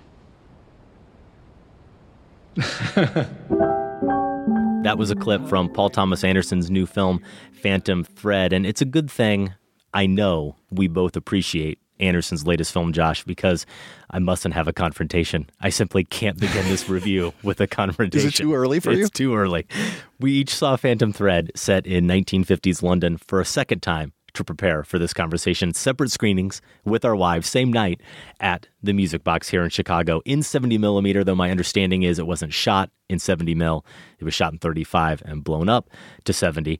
And even sitting in the very last row due to arriving just right at the time it was beginning. And it was packed, right? Packed. Yeah, the earlier one was too. Yeah, which is great to see. Absolutely. Of course, for a movie like this. I had about the best experience I could ask for. Watching with an enthusiastic audience, sipping a Sauvignon Blanc, having just come from a nice dinner, which also included a cocktail. I was by no means tipsy at the start of the movie. But by the end, I might have been intoxicated on the elegance of PTA's artistry. There is a subtle but undeniable lusciousness in his depiction of the House of Woodcock, the workplace and home of Reynolds Woodcock. Formerly, you'd call him a couturier, or as he more informally refers to himself early in the film, he's a dressmaker, played by Daniel Day-Lewis. On a trip to the country, Reynolds orders a very hearty breakfast from Vicky Creeps' Alma, and the two begin a relationship that sees her serve as both model and muse. I bring up my movie-going experience here because I think when many of us walk into a Paul Thomas Anderson film, we're kind of like the women we see in Phantom Thread walking in for their appointment with Woodcock, giddy with anticipation, knowing that we're entering the domain of a master craftsman, someone who is in complete control of his talents. All we have to do is acquiesce and put ourselves in his capable hands. Josh, how would you best prepare someone, whether a new or repeat PTA client, for the ideal Phantom Thread experience? Well, you can go back to some of his other films, and maybe we'll get into the ones that are most pertinent to Phantom Thread. I think There Will Be Blood is a good starting point, not only for Daniel Day-Lewis, but for the sort of character he's playing, an ambitious and determined man. I would say, though, that Hitchcock might be a more apt starting point or preparation point for this movie, and I definitely want to talk about which Hitch films this seems to draw from the most. But really, you might be best served by reading up on fashion, especially if it's not something that you pay much attention to or have thought a lot about. I know we happened to go to this high fashion exhibit that was at the Met's Costume Institute about a year and a half, maybe 2 years ago. And it was really helpful in understanding just the aesthetics and philosophy of fashion design. There were some amazing gowns there. The dresses in Phantom Thread just mean so much. I mean, visually, There's so much, but they also mean so much to what's going on in a given scene that it's really helpful to have that sort of vocabulary almost going in. And maybe we should learn to sew like Daniel Day-Lewis did for his role. And definitely I want to hear, before we're done, which dress was your favorite?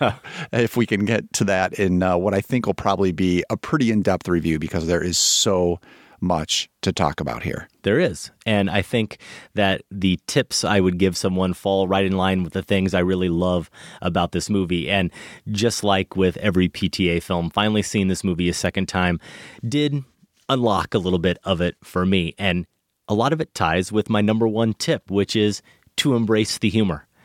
I did not go into this film expecting to laugh at it.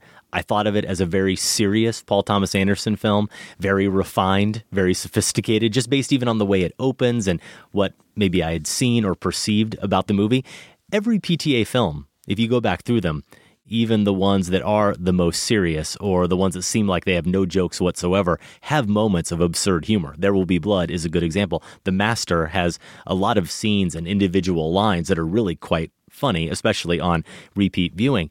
But you don't really think of any of his movies as comedies. Boogie Nights may be the closest. Inherent Vice, I would say, is a straight comedy. Yeah. That's a good point. Inherent Vice is a movie that... But this is almost as funny. Yeah, it is comic in tone, but still maybe not a movie that I remember laughing out loud at that much. And this film has a ton of those types of laughs, but you do have to embrace it. You have to go in with that mindset a little bit, because I noticed that even watching it with that packed house, they were very much like I was when the movie started the first time I saw it. That line that I joked about, I mustn't have a confrontation, that's one of the first lines of dialogue in the film, where we see Woodcock with Joanna, I believe is her name, who is the predecessor to Alma. His model, maybe his muse, they're in a relationship, and she's being ignored, and they're at breakfast, and he's just trying to work on his drawings and his designs, and he really doesn't want to talk at all, and she dares to offer him some kind of pastry, and it turns into this thing where he's admonishing her because he doesn't want to have any kind of confrontation. He keeps repeating that. That's really funny, but nobody was laughing. Oh, really? But no, nobody was laughing in my theater, and I wasn't either at that point, but I was really seeing the humor. But even just 10 minutes down the road, 20 minutes down the road, everybody loosened up a bit. Yeah, and when you get to some lines later, like in one argument when he says to her repeatedly, "Are you a secret agent? Do you have a gun? Are you here to kill me?" He keeps saying that. And there are a bunch of other definite laugh lines I could point to. Everybody was with it. We were all laughing out loud. And I do think you have to see this movie on some level as a comedy. Yeah. And the crowd we were with was in it pretty much from the start. I remember being relieved and excited when the laughs started coming to think, oh, this is going to be fun, different than my initial viewing experience too. Even the visual humor. Think about that shot that's in the commercials and the trailers of him when she says she's going out dancing on New Year's Eve, no matter what he says. Yeah. And then there's this shot of him leaning into the frame, right? Yeah. He doesn't want to act like he cares, but then he makes that very dramatic move to see, is she really leaving? And just his facial expressions. I mean, anything involving eating in this movie, and there's a lot of food in here. Mm-hmm. We may even talk about that, but there's a scene early and a scene late where everything seems to be perfect between them, and then she dares to take a bite of toast or butter her bread. Yes. And then later she's eating oatmeal and just kind of biting on the spoon a little too much. And when it cuts to Daniel Day-Lewis in close-up just looking at her, and then almost like he wants his to grimace. Throw her over the railing, that is really funny stuff. So you just do have to go with that. I would also warn people, I suppose, that if you are going into this, and if you've seen other PTA films, you're probably not, but there really is this isn't a conventional film in the sense that there's no clear sort of plot, A to B to C, character motivation, character objective. It's not a movie like I thought it was going to be about the fashion industry. This really is a love story, perhaps a very twisted one, but a love story nevertheless. It's completely about the evolution of a relationship. Yes. And the process two people go through when in love. That's it. So there can be, at least for me on first viewing, a little bit of that feeling of, wait, is this all there is? This is all that happens in this film? Now, the second time, plenty happens, and it all fits together perfectly. It's a great little puzzle, but that's all it is. So if you are looking for something more in terms of a plot, Woodcock, his empire growing or his empire falling apart and those kind of business and maybe even personal machinations, That doesn't really happen. It is about this relationship. I would also say to people that as much as you should come for Daniel Day-Lewis's performance and Vicky Krieps' performance, they are both magnificent in this film. Stay for Leslie Manville. Oh, yeah. She plays Cyril, who is his old so-and-so, as he keeps referring to her, the sister to Woodcock. And they've got this very close relationship. And watching her performance, the stillness that she brings to it as Cyril, her pulse never quickens, no matter the situation, no matter if even other characters around her are a little bit panicked. She kind of has that classic British stoic reserve. And there's one line, I think literally not even a line, a word, where she raises her voice a little bit. But that's it in the entire film. Otherwise, she's completely calm. She's in control all the time. And the thing that really emerged to me on that second viewing is how really skillfully Manville navigates the performance and allows for ambiguity in how we perceive Cyril, but also makes her a character who we can actually like and who we can actually see is having some warmth and not be just the third wheel in this who feels like maybe she's being betrayed. These women are always in her house, but maybe this one it's a little more serious and she feels threatened. You think that might be the way it's going, but you start to see elements come through in her character and her performance that make you understand that actually she is a little bit more sympathetic. And I think about even at one point when she takes tea into Reynolds. This is a scene where Alma has come across from her separate bedroom. She wants in. She clearly wants to go snuggle or whatever with Reynolds. And he's basically like, no, I'm fine. I don't need anything. Next thing you know, Cyril's coming up the stairs with his tea. She goes into the room. Now, this can play as a laugh line where it's like the girlfriend who wants in is being kicked out by the sister. And she even turns to face her when she goes in the room and closes the door on her. You could see it one way as kind of this in your face, I've got this. You don't really need to be here. But actually, the more I studied it, Josh, I realized that it's this nice kind of moment where she doesn't just go past her and brush past her and kick the door closed. She has the etiquette and the courtesy to actually look at her, to actually acknowledge that she's at least there. And she does close the door, and it doesn't feel to me like a slap in the face. Later, there's a scene where she's warned her against doing something that she really wants to do. And when she finally leaves, she leaves the house to just be Alma and Reynolds, she says, good luck. One of those lines where the first time you hear it, you think she's being sarcastic. The second time, you realize she's actually wishing her good luck. She knows this isn't going to work, but she's wishing her luck. Yeah, I agree that Cyril is more complicated and does have this endearing, caring side. I guess caring side is what you're getting at. I also think that etiquette can be a weapon. Yes, and in no the scene you're describing and going in the room, I think that is a laugh line, and that is a power play. And so this is what this movie is like about, is like power dynamics wouldn't it be worse, among this relationship. Wouldn't it actually be worse, though, to forego the formality and the etiquette and just shut the door in her face? So that's kind of the dichotomy there that I think is not interesting. For Cyril. I think you see, I think that's a power play, one of her many power plays. I think you see some of that caring and vulnerability. And this speaks to the precision of the performance that you're talking about too, is what she gets across in so few words when she chooses to drop them in this house of silence.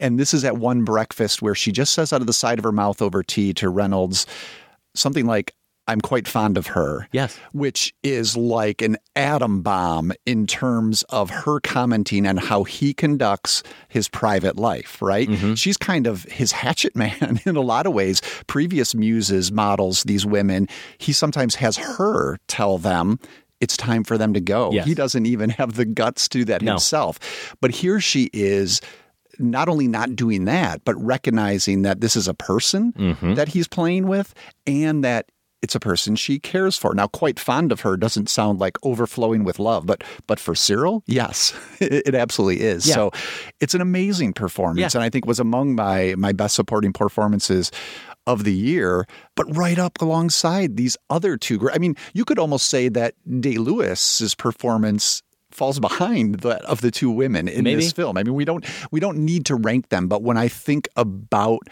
the deliciousness of the performances, I certainly would say that I enjoyed some of the line readings, and maybe, to going back to my point, some of the power plays made by creeps in Manville more. Yeah, I'm with you completely. I just think with minor modulations to that performance, she could have been a monster with no warmth to her whatsoever, and really no sense of her even having her own personality distinct from her brother. She could have just been kind of the enforcer character, which she is in a lot of ways, and the protector who's getting in Alma's way. But as much as Manville could have really sunk her teeth into that and delighted in doing that, and it would have been fun as an audience member to watch, it wouldn't have been as rewarding as what we get here. It's more complex here.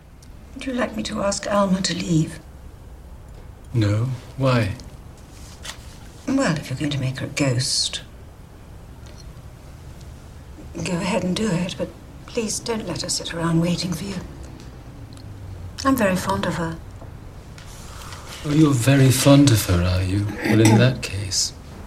No, don't turn it on me. I don't want your cloud on my head. Shut up, no, Sue. You can shut right up. Don't pick a fight with me. You certainly won't come out alive. I'll go right through you, and it'll be you who ends up on the floor. Understood?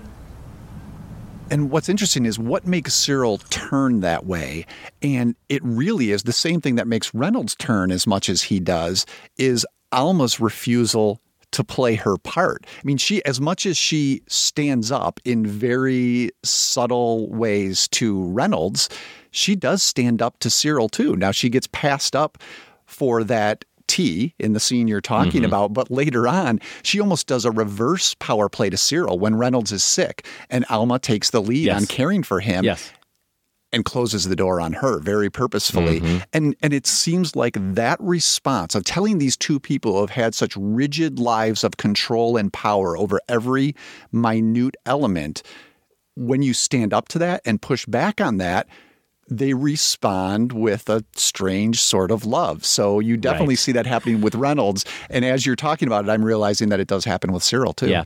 The details of this movie, and I think we could point to a lot of different examples of this, but I remember I joked about Daniel Day-Lewis, even though from what I understand it really happened, that he wanted to learn how to sew because he has that whole method approach to this, and that was part of his preparation. But when they cut to close-ups of Daniel Day-Lewis's hands, not even in scenes where he's sewing, they look like the hands of someone who has been nicked a few times, who isn't just this guy who has been the designer who's sketching in his notepad but never gotten his hands dirty. He knows every part of this business. Now, I know you mentioned Hitchcock, and Rebecca is a touchstone for this. I've seen that film. I've seen some other Hitchcock films, maybe not recently enough to really draw on them.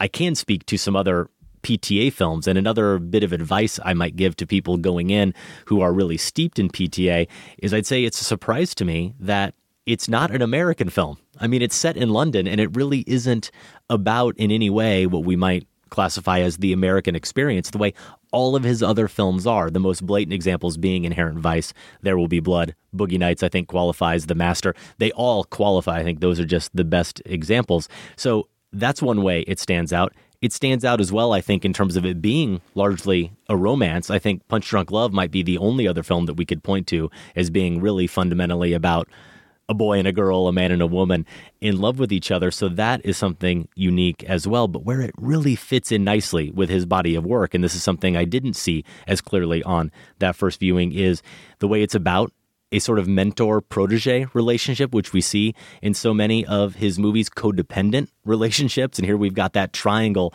between Reynolds, Alma, and Cyril that I think mirrors nicely what we see from Lancaster Dodd, Freddie Quell, and Peggy Dodd in The Master. There are other examples where you've got the outsider who kind of comes in and disrupts a marriage. Here it's the marriage between brother and sister. The notion of con men in Paul Thomas Anderson's movies, or fakes, he seems to be the real deal for the most part. He does understand this world of fashion. He knows how to make these dresses. And yet what I think the movie shows him to really be selling, Josh, is refinement. He's someone who's selling order. He's selling rigidity. He's selling rules. It's a world, this is post-war London. Everything is still a little bit topsy-turvy, and he's selling this notion of order. And there's an honesty and integrity to him that I also really appreciate, that even I'd say Lancaster Dodd had in The Master, where he may be a complete phony. We may see that, but he believes every word that he's saying. And I think we see that with Reynolds as well. He says early on, I'm never going to get married because I'd have to compromise myself. And so he's not going to do that. He's not willing to be dishonest to himself or anyone that he's with. And so he's going to keep being the person that he is. That means that he's his own kind of monster sometimes, but at least he's an honest one. Or could it be that Alma is the con man in this scenario? I mean, the movie at first seems the opposite of that. And then it takes, shall we say, a significant turn. And you begin to wonder about motivations. And honestly, at one point, I thought, okay, was this something she had planned a while ago when it makes that turn, and tried to think back to scenes. And because there's something about Creep's performance and the way she plays Alma that lets you in from the very start that she's not playing this game that he's played with all these other women before in the exact same way. Yeah. And she is subservient in a lot of ways, and he is definitely domineering. The first action together is he places a lunch order when he meets her as a waitress and then grabs the paper and says, you are not going to have this now, essentially. I'm going to keep this. Memorize the order. They go out to dinner that night. He wipes her lipstick off her, and it's, he's taking control. But there's something about her, even in those first scenes, where she's giving it back to him. Yes. She answers questions a little bit off. Mm-hmm. Her facial expressions are not, the coquettish, admiring ones that he's used to. And as I was saying, I think this is part of the appeal for him about her, but it also eventually becomes too much for him to handle. And that's where the power games start to come into play. And I think this is, I know you need to catch up with Mother yet, so I won't belabor the point, but this is really what stood out to me as a better dressed Mother, because for all the things going on in Mother, and Tasha Robinson on our top 10 show, when she had on her list, mentioned a number of them, the most coherent thing going on there is this similar muse idea of a master filmmaker creating a story about a creator, an artist, who has a woman in his life serving the muse role, and how that may be problematic. I think both movies are wrestling with the idea of art forms of confession in a way. But Mother, though the vast majority of it is from Jennifer Lawrence's character's point of view, is bookended by the creator's point of view, punishes her for much of the film, and comes across to me as a half-hearted apology. This, the way Phantom Thread goes, and particularly how Creeps plays this part, we won't give it all away, but is a complete subversion of that. Yeah. To me, it's a subversion of the woman as muse to be used trope. This is a muse. Alma is a muse who ends up using. Yes. And that's what I thought was so phenomenal about the film. You're a very handsome man. You must be around many beautiful women. Why are you not married? I make dresses. You cannot be married when you make dresses. I'm certain I was never meant to marry. I'm a confirmed bachelor. I'm incurable. Okay, so I'm going to pick that right up because we're going to do a little bit of listener service here. Following the thread that you just began, going back to Mother and our top 10 show, we had a listener, longtime member of our forum, goes by Alice Guy Blosh, who wrote in response to that top 10 show where Mother came up, Phantom Thread, and I, Tonya, and said that he was shocked that we never really acknowledged the problems that many people have with all three films. I'm quoting here, they either have a questionably misogynistic view of their leading female characters or don't treat their problems with the respect they deserve. I hope that someone else on the round table would have discussed these problems, but not a peep.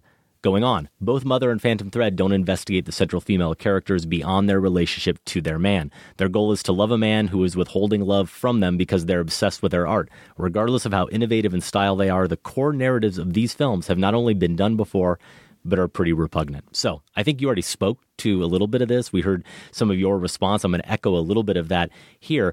I do think it's important to recognize the context when the movie takes place, and I don't mean just that it's the 1950s and it's a less enlightened time, generally fewer opportunities for women, whatever. We have to recognize the time and who Alma is. And PTA only very subtly gives us clues. But it comes through that she's an immigrant in England. She has no mother or father. There's a character we meet very early on, and then again later, a customer of Reynolds who derides Alma and questions what the customs of her people are. The implication to me is pretty clear that she's Jewish. She probably fled a terrible wartime situation, and she's now coming into this world of the House of Woodcock. Now, that doesn't mean, of course, that she then has to be grateful to Reynolds for taking her in like she's some kind of lost puppy who's been saved from this life of waitressing. But I do think it means, Josh, that it might be asking a little bit too much to require her to be a woman with a grand design and ambition for her life, and she knows how it's all going to play out or has visions of how it's going to play out, so that when she falls in love, her focus would still be on all these personal priorities and not her man. I think we have to allow for her priority in this context to be this man that she's fallen in love with. Sure, I think that's entirely fair, but I think the movie does go even beyond that. I do too. That's the first point. Yeah, I think much more importantly, the conundrum that Alice Guy Blosch is describing is what the whole film is actually about. That's what the whole film is dealing with. It's provoking the question, how do you manage a relationship? Being in love with someone, when it works, only if you give yourself over to them completely. Every piece of me, as Alma says at one point in the opening, but still maintain some shred of your identity and your individuality. That's what the movie's about. How do you compromise the thing he said he wasn't willing to do? How do you compromise yourself, put yourself completely in the hands of another person and have complete faith in them, trust them, but not be dishonest yourself? Actually embrace it. That's part of that evolution that we actually see with these characters. And to your point, Josh, we constantly see Alma asserting herself. She's always exhibiting, I would say, agency in her choices, sometimes in action, sometimes just verbally, but each act of defiance asserts her power. And we could list literally 20 examples from the movie of this. And we aren't even getting into the last 20 or 30 minutes, as you mentioned, and how Reynolds responds to those choices that she makes. But I guess I'd be a lot more concerned about the gender politics on display if Alma was portrayed as some doting wallflower. But she's constantly insisting, constantly asserting, constantly establishing her own version of control. And the key line, I think, really for her and for the whole movie is when she says to a character, I think off screen at this point, she wants to love him the way she wants to. Not anyone else, not dictated by anyone else. Maybe that does sit uneasily with some modern viewers, but for me, it makes her a fascinating and certainly a very strong female character. Well, here's a simple question. Who holds the power at the end of this film? That's it. I mean, without giving anything away, I'm going to argue that it's entirely in her hands by her actions, by her choices, possibly by her machinations. I mean, I think another way of reading this film is what I was suggesting, that this could be a romance. This could very easily be a long con. And depending I don't see it that way. Depending on how you want to read it. Okay. I want to view it more romantically, that it's two people giving themselves over to each other. Yes, perhaps. I think that's completely legitimate. As perverse as they may do it. It can also be seen as a woman in the situation you described, seeing an opportunity and going to play this cad for the way he's seen exactly how he treats women, do you and really using see it that way, though? I think an argument could be made for it. Okay, it struck me as more. It struck me as more romantic the second time, and here's what else struck me more the second time, which speaks to this, is Alma's development as artist. And that I didn't quite pick up on. There's a reference to the dress she's wearing that night when she sends everyone away to have a night just the two of them. And he says, "Oh, is that your dress?" And the first time I saw it, I didn't catch. I think he meant she designed it, and you perhaps had a hand in the making of it as well. Yeah. And we see this. She increasingly gets involved in the work of the house and is interested in fashion itself. And there is a hint, a suggestion, a dream, a maybe that someday down the road, this isn't in the film, but we're left to imagine perhaps she takes over the House of Woodcock as principal designer. So this is a whole nother rich thread that counters any complaints to the film being misogynistic in any way. I think a key scene that speaks to a lot of what we're talking about, it happens about midway through the movie. You won't get into the details, but he's made a dress for someone that they both find to be a little bit vulgar, and they attend her event. And there's a really funny scene where they go and get the dress back, and it's Woodcock's idea to do it, but it's Alma who completely on her own goes in and gets that dress back, which leads to the first moment. You mentioned, Josh, how this relationship, this dynamic between them and her power is something that excites him and also turns him off a little bit. Well, her action, her willfulness, her ability to go get that dress back, even if it does serve him on some level, the fact that she goes and gets it and they bond over that is what leads to the first time he says, I love you. That brings that out of him. But she goes and gets that dress and then maybe delivers the single funniest line in the movie, the admonition. She could no longer behave like this in a dress from the House of Woodcock. I mean, that's purely her talking. She's sharing the sentiment of the man she loves, but that is completely her own actions and her own assertions. Yeah, and the distinction there is that she says House of Woodcock, not Reynolds Woodcock. Right. And what I mean by that is it is not him she's defending or trying to win over there. It's the dress. It is the art. It's the art. Okay. And so when he sees that they share the passion for this art, that's another piece to this ingredient in this recipe. There's the willfulness and the pushing back on his boorishness that appeals to him, but also her emergence as not only an appreciator of art, but an artist as well. So let's hit Hitchcock real quick, because you're absolutely right on Rebecca. First one that came to mind with there's just a ghostliness about this multi-level mansion that he lives in. The silence we mentioned, he references as well. He says something early on about being comforted by the idea of the dead watching over us. So that all has Rebecca going on. Vertigo, in the way this relationship eventually goes and being one of, let's just say, power, yes, but also strange obsessions. I think there's a little Vertigo there. The second time, man, I saw a lot of Psycho. And I would not have guessed that. There's this whole thread with Reynolds' mother, who, and here's a little Rebecca, who actually appears as a ghost in one brief, wonderful scene, but he's continually referencing his mother. It's one of the first stories he tells Alma is how important his mother was to him. And watching the second time, I was thinking, man, we're getting a little Psycho territory here. And then during the other wonderful fashion show scene, you're going to take it. Walking, I thought I was going to nail you with he's it. Actually the rear window moment. Looking through. Well, I was thinking he was looking through the peephole. Like Norman Bates. Okay, and Psycho. But what's the rear window? I was thinking of that, the people, but I was thinking of it as almost voyeuristic. Yeah. It's this wonderful, it's the most erotic moment in the entire film, actually, where she is wearing the dress in front of an audience. They're basically looking at the dresses and bidding on them. Private showing. It seems like, a private showing. And she becomes aware during her little twirl when she gets close to a door that Reynolds is behind the door looking at her through that peephole. And so it's that moment of him watching her and her knowing she's being watched that brings her so much pleasure. And that, to me, seemed right out of Rear Window. Well, and Grace Kelly's dress is in Rear Window, too. There's another connection. So, a lot of good Hitchcock stuff here. And I think the one distinction might be that it goes to such a weird place. It's like one of Hitchcock's later, more psychologically explicit films, I think, where you're kind of like, oh, what's this guy thinking about? But it also has this aching vulnerability to it that we didn't really get in a lot of those pictures. No. So I think that kind of sets it apart. You know, when I go to movies, on the rare occasions where I bring a notepad, I scribble like 2 things that I can't read later. And ask me for a pen. Yeah, I always ask you for a pen. Well, this time I brought the notepad, had to ask my wife for a pen. Fortunately, she obliged. I took like 6 pages of notes on this movie. Oh, I'm sure. On the second viewing. And we didn't get to half of the stuff. I mean, there are just the music. Many details. And what did you say about Jonny the music? Greenwood. Because we're going to talk about the music.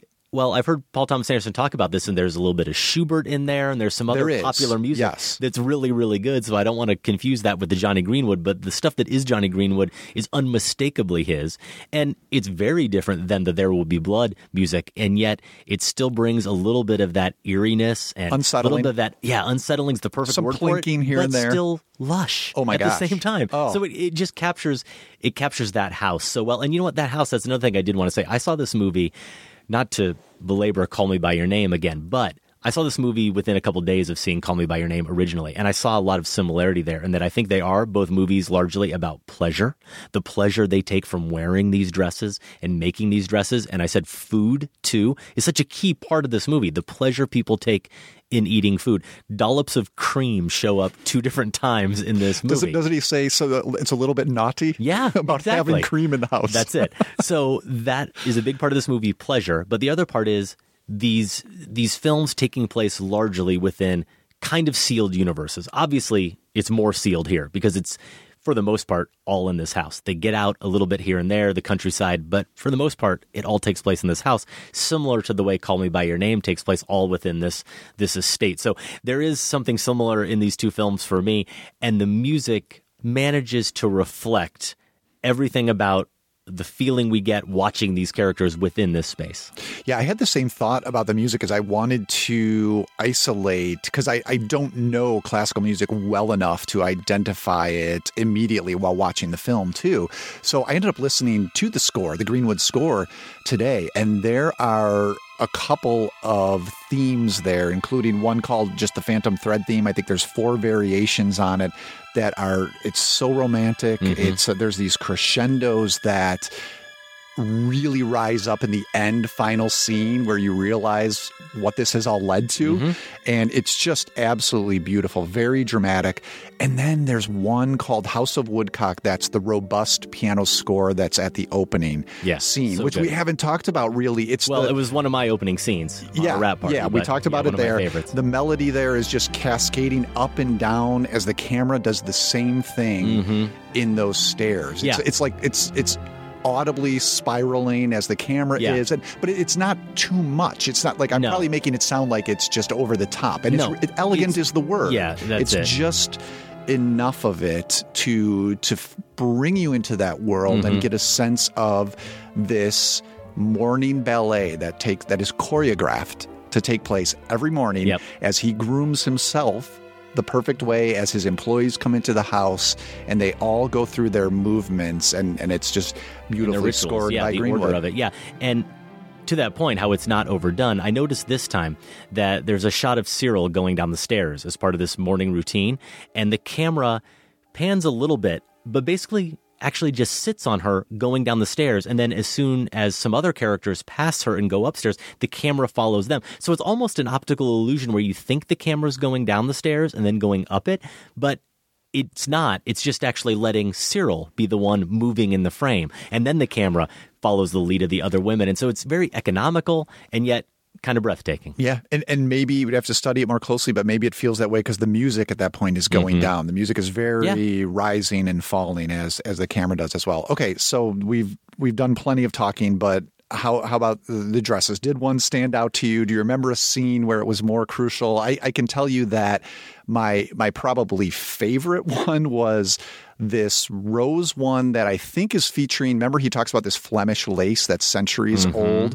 and we see it mostly when she's sitting on a couch at the start of a fashion shoot, and it just kind of cascades around her. Again, a lot like the music, right? This feeling of cascading.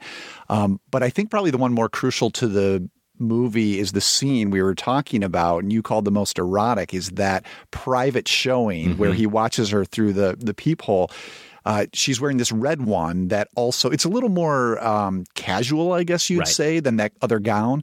Also features some white lace, but there she just comes alive in that dress in a way that expresses her joy. I mean, all of these dresses it's interesting. They transform her. They don't improve her. You know, this isn't like, oh, now she's pretty. No. This isn't a Disney princess moment. She feels perfect in She them. talks about it that way. It transforms her. It just makes her different in a way that you can appreciate.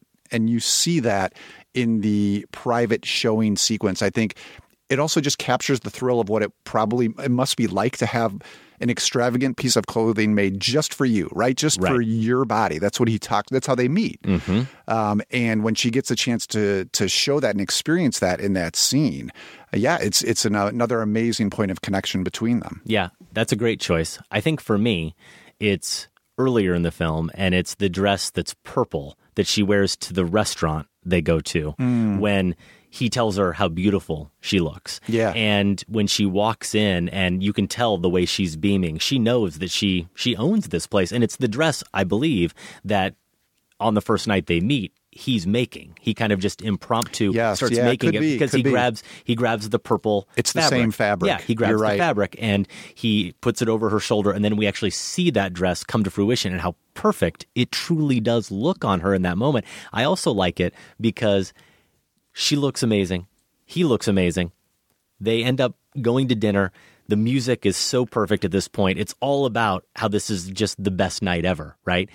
And then what happens? Cyril shows up. Yes. Cyril shows up. He sits closer to Cyril. Mm-hmm. Mirrored later in the film, there's another moment where they're happy, where he's finally closer to her. And I think that's obviously very important. But in this moment, despite how it's supposed to be so perfect, he's sitting closer to Cyril, talking to Cyril. I think the music's playing. We don't really hear what they're saying. But the fact that she's just separated from them, it really hits you in that moment. I think what hits her in the moment as well is she recognizes that actually, at this point, is her only function there. Her function is to look perfect. Her function is to look beautiful. But she's not really, at this point, an equal or a partner with him. Yeah, she recognizes seen as that outsider still. She sees where the power is. Great bit of sound design there, too, as you're talking about the music. The waiter comes in, I think, before Cyril even arrives and shoves a table into theirs to make a room for her. And it's like, it's just that screeching that tables make on restaurant floors that interrupts the beautiful music that lets us know what's about to happen. The funniest visual moment in the film, it just hit me. I remembered what is the funniest visual moment in the film. It's the big scene where they're finally alone together. And I'm not going to spoil everything that happens there, but I'll say it's supposed to be this big night for Alma. Reynolds is not having any of it. And I think he goes and takes a bath. And then he comes down to dinner. He's wearing? The outfit he's wearing when Daniel Day-Lewis walks down that staircase and he's wearing he just got out of the bath and he's wearing like a smoking jacket over 2 other layers and these pants. And if you don't laugh at that, then I will say you're doing something wrong watching this movie. That's intended to be funny. I believe he's wearing his pajamas with all this fancy with 4 stuff. layers. He's out of sorts. He's out of routine. He doesn't know what to do. Right. Yeah. Well, that's also it's the really moment. Good. If you watch with the cinematography too, that moment when he comes back to that house and he realizes it's unlike any other time he's ever come back. His order has been upset. That's the only time in the movie we ever see Reynolds Woodcock look bad. He is so put together every time we see him. The way the camera composes him, he's always composed. In that moment, this low-angle shot, the close-up of his face, there's harsh white light on him. His hair is disheveled. He does not know how to cope with this world that he's not in complete control of. He doesn't look too great when he's violently vomiting either. But okay, good point. We won't get into that. Phantom Thread is out now in limited release, expanding to more screens. Hopefully more of you will get a chance to see it and will understand all the details we're discussing here. And we'd love to hear your thoughts on the film. You can tell us whether you agree or disagree. Email feedback@filmspotting.net. And that's our show. Over at filmspotting.net, you'll also find 12 years of reviews, interviews, and top 5s in the show archives. We've got a poll there, too, looking ahead to an upcoming show. We're going to be asking, what is 1983's best comedy? Yeah, we threw this together today, Josh. Me and Sam. I like it. We're hitting you. Good films with here. The best comedy of 83. We're going to do maybe a little bit of blind spotting and a top 5, part of our year-by-year countdown. So if you want to be a part of that, please do go vote now. And if you haven't already, please do check out the Film Spotting family of podcasts. We've got The Next Picture Show and Film Spotting SVU. You can find them in Apple Podcasts or through your preferred podcast app. One more plug for filmspotting.net. That's also where you can find new Film Spotting merch. So check it out at filmspotting.net/shop. Out in wide release this weekend, 12 Strong, the story of the first Special Forces team deployed to Afghanistan after 9/11. Michael Shannon and Chris Hemsworth star. Den of Thieves, an elite unit of the LA County Sheriff's Department versus the state's most successful bank robbery crew.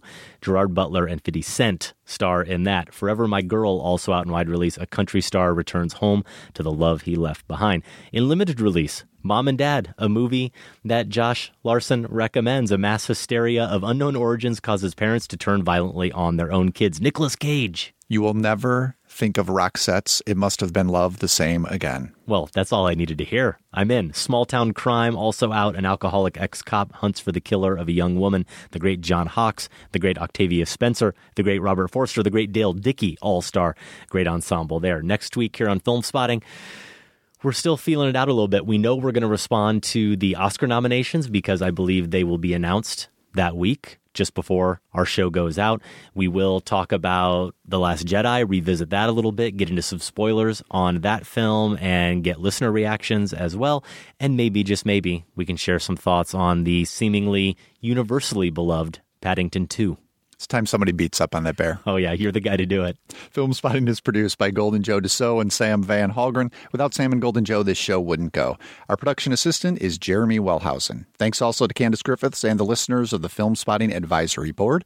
And special thanks to everyone at WBEZ Chicago. More information is available at wbez.org.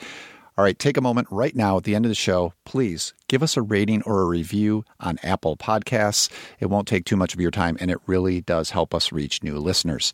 Our music this week is by Sufjan Stevens, including his single Tonya Harding. I would argue an even more empathetic exercise in considering Tonya Harding than I, Tonya. More information is at sufjanstevens.com. For Film Spotting, I'm Josh Larsen. And I'm Adam Kempenaar. Thanks for listening. This conversation can serve no purpose anymore. Goodbye.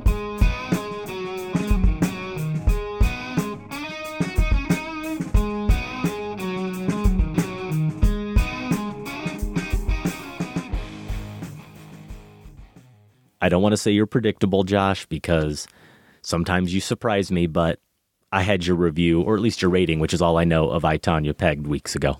That I'd be mixed? Yeah, I knew it just wouldn't I wasn't going to go out. Well, what did you rate it? Did you ever end up giving it? Yeah, I did. I had it at 3.5, and actually it'd be close to 4 for me. I'm a fan of it. It's in my top 20 or at least top 25 of the year. It was certainly fun. There was a lot of stuff I liked about it. It was an enjoyable watch. I think I was partly reacting to coming to it after, what was it, Golden Globe stuff? So somewhere I was seeing, was Harding at the Golden Globes? Is that part of it? I kind of half watched those. I was doing something else and it was on in the other room.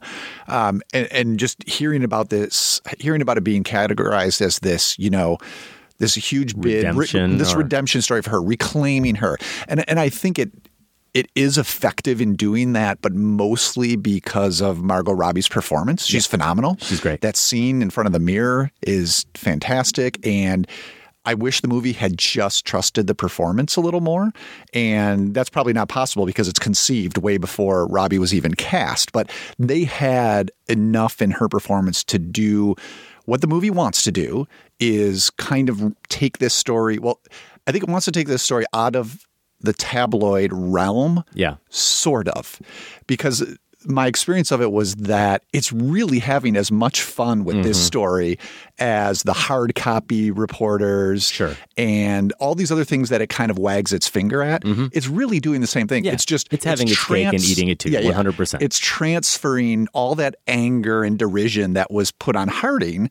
It's just transferring it to other people. So like the Galuli's friend, who I guess is the idiotic mastermind behind this. He is, just portrayed as a buffoon. Harding's mother, Alison Janney, is like delicious, but it's also, for a project that wants to be a bid for empathy, it's way too easy to hate her. So I didn't see it as like, I guess I was expecting it to be fully empathetic, and it is when it comes to Harding, but then it wants to be essentially hard copy for a couple of the other characters. That was my only reservation. Yeah, I still think it's good. I mean, I'm positive on it. And that's why, as I said during our top 10 show, for me, it got a little heavy-handed when it's then finger-wagging at us, the audience, saying, you enjoyed all of this a little bit too much. When and that the scene movie came up, also wants to have a lot of fun with this stuff. But I like the perspective of it. I like the perspective in the sense that it recognized that if we're going to try to tell this story, we only know this character. The movie makes it very clear. And they're right. We only know this character from our perception of these actions, the tabloids, the media coverage. We really have no idea. And I don't know that the movie really sets out to exactly reclaim who she really is. I don't think the movie knows. I don't think any of us can know, certainly not based on these interviews that were the foundation of this. It's an elusive, enigmatic kind of truth. And the movie says, I'm at least going to make that very clear. I'm going to break the fourth wall. I'm going to do some of those things rather than try to trick you the way conventional biopics do. Yeah. And you certainly have a fuller understanding of at least some of the details of her life and can look at Harding from a different vantage point, which I think is a worthy project. Yeah. So it wasn't anything in my brief comments about Circus Musical that prompted you to see it. Why did you see it? Well, it's funny because we were in this exact place last week, and I think you said something like, Sophie, with all of her interest in musicals, hasn't brought this up yet? Hasn't made you take her to Circus Musical? And like 2 days later, she's like, Daddy, can we go see The Greatest Showman this weekend. We got to go see it. And actually, Quinn wanted to go see it too. So that was great. I was going to take both of them, but then Quinn ended up going to a friend's house earlier that day, and he saw the movie with his friend and loved it. 9 out of 10 stars. All right. Is what Quinn gave it. But Sophie and I... Is that his average? That's yeah, it probably is. Okay. Sophie and I then went to see it on our own, and we came out in about the same place on it. I maybe like it a little bit more than you. I don't know. It's fine. It's better than I thought it would be. I mean, after knowing it's been largely trashed, there are things about it you want to reclaim, right? Because it has a good heart. Jackman is giving it his all. He is. He is certainly. The music, it's the Dear Evan Hansen people. I love that music. I think some of the songs are really good. Some of the songs are not. But they are the types of songs that you find yourself, whether you want to or not, singing for the next 2 or 3 days. I've woken up every day this week. Really? Yeah, I have. I didn't and it's find not even my favorite tunes. catchy. I've been singing like just The Greatest Show, the opening number in my head, and I'm not even that big of a fan of it. It's happened to me since we listened to the soundtrack in the car a few days after seeing the movie. Then they do start to sink in. Yeah, there are some earworms. Not exactly my style of music overall, but there is something just really flimsy about it, for lack of a better word. It just doesn't really all hold together, and it tries to make some points that I don't think it does very well, including this idea it kind of explores where Barnum's circus being all about fakery and not real. And so then he's out there searching for something real, while at the same time it also sold people. us. Yeah, but at the same time, it sold us on the whole idea that he's actually going out and finding authentic people who are themselves. It's very contradictory in some of those narratively ways. And thematically very confused. That's it. But I know you said this on Letterboxd. I saw it after I saw this movie, and I'm with you that the best number in the movie by far is that Zendaya, Zac Efron one. They're great. That's the most inspired. They're both really good in it, but the choreography of that, the trapeze, and just the choreography of the dancing itself is the most skilled, the most intricate, I guess is the word I'm looking for, I think, of any of the numbers in there. And it's really one of the only ones that actually employs the fact that there's a circus involved, right? I mean, I know there are a couple of other numbers in the circle and like in the big top, but it's really just, it could be any other stage, essentially. This one, with the trapeze, and it actually recognizes that there are things about the circus we can use. It's just astounding to me that the rest of the movie doesn't do more of that. Yeah, not much. I do think the bar scene, too, where that's not bad, convinces Efron to join the circus is also really good. Some of the dancing there. Rebecca Ferguson. How about her? Didn't even know it was her till afterwards. I looked it up immediately after the movie. It was the first thing I did. I couldn't believe she's playing, what's her name? Lind. Something. Jenny Lind. Lind? Yeah, Jenny Lind, this opera singer. And I was disappointed, though not totally surprised, because I didn't really believe it. I couldn't believe that Rebecca Ferguson is just generally so stunning and such a good actress that then she could also sing that well. Yeah. Not her singing. She's Though it is lip-syncing. Michelle Williams, right? It is Michelle Williams, who I think mostly gets wasted. You talk about the narrative confusion. She gets lost incredibly in a lot of this. But Rebecca Ferguson, just watching her, I mean, of course, it's about the camera. It's how the camera perceives her for us as the audience the same way the audience, and especially Hugh Jackman's character, is perceiving her. But she's a goddess. She's as much of a goddess as anyone I've ever seen in a movie. I mean, it's just amazing how she holds the camera in those close-ups. And I was kind of hoping that she was that good of a singer too, because then that would just take her to this other level. But I do think she's really good. And I want to say it was Tasha Robinson who tweeted something about this. And this is all stuff that you can't worry about too much when it comes to biopics, but it ties into the sort of whitewashing of the Barnum character, that the Lind character is really misportrayed here, and that the actual woman supposedly left working with him because she didn't like his unscrupulous business practices. Okay. It wasn't at all like she is the bad guy as she is depicted in this movie. Because he didn't love her. All to to be there to be one other unconvincing reason why he's such a holy man, Yeah. And that just goes back to the narrative stuff. Well, this is why you don't read those articles. Film Spotting is listener supported. Join the Film Spotting family at filmspottingfamily.com and get access to ad-free episodes, monthly bonus shows, our weekly newsletter, and for the first time, all in one place, the entire Film Spotting archive going back to 2005. That's at filmspottingfamily.com.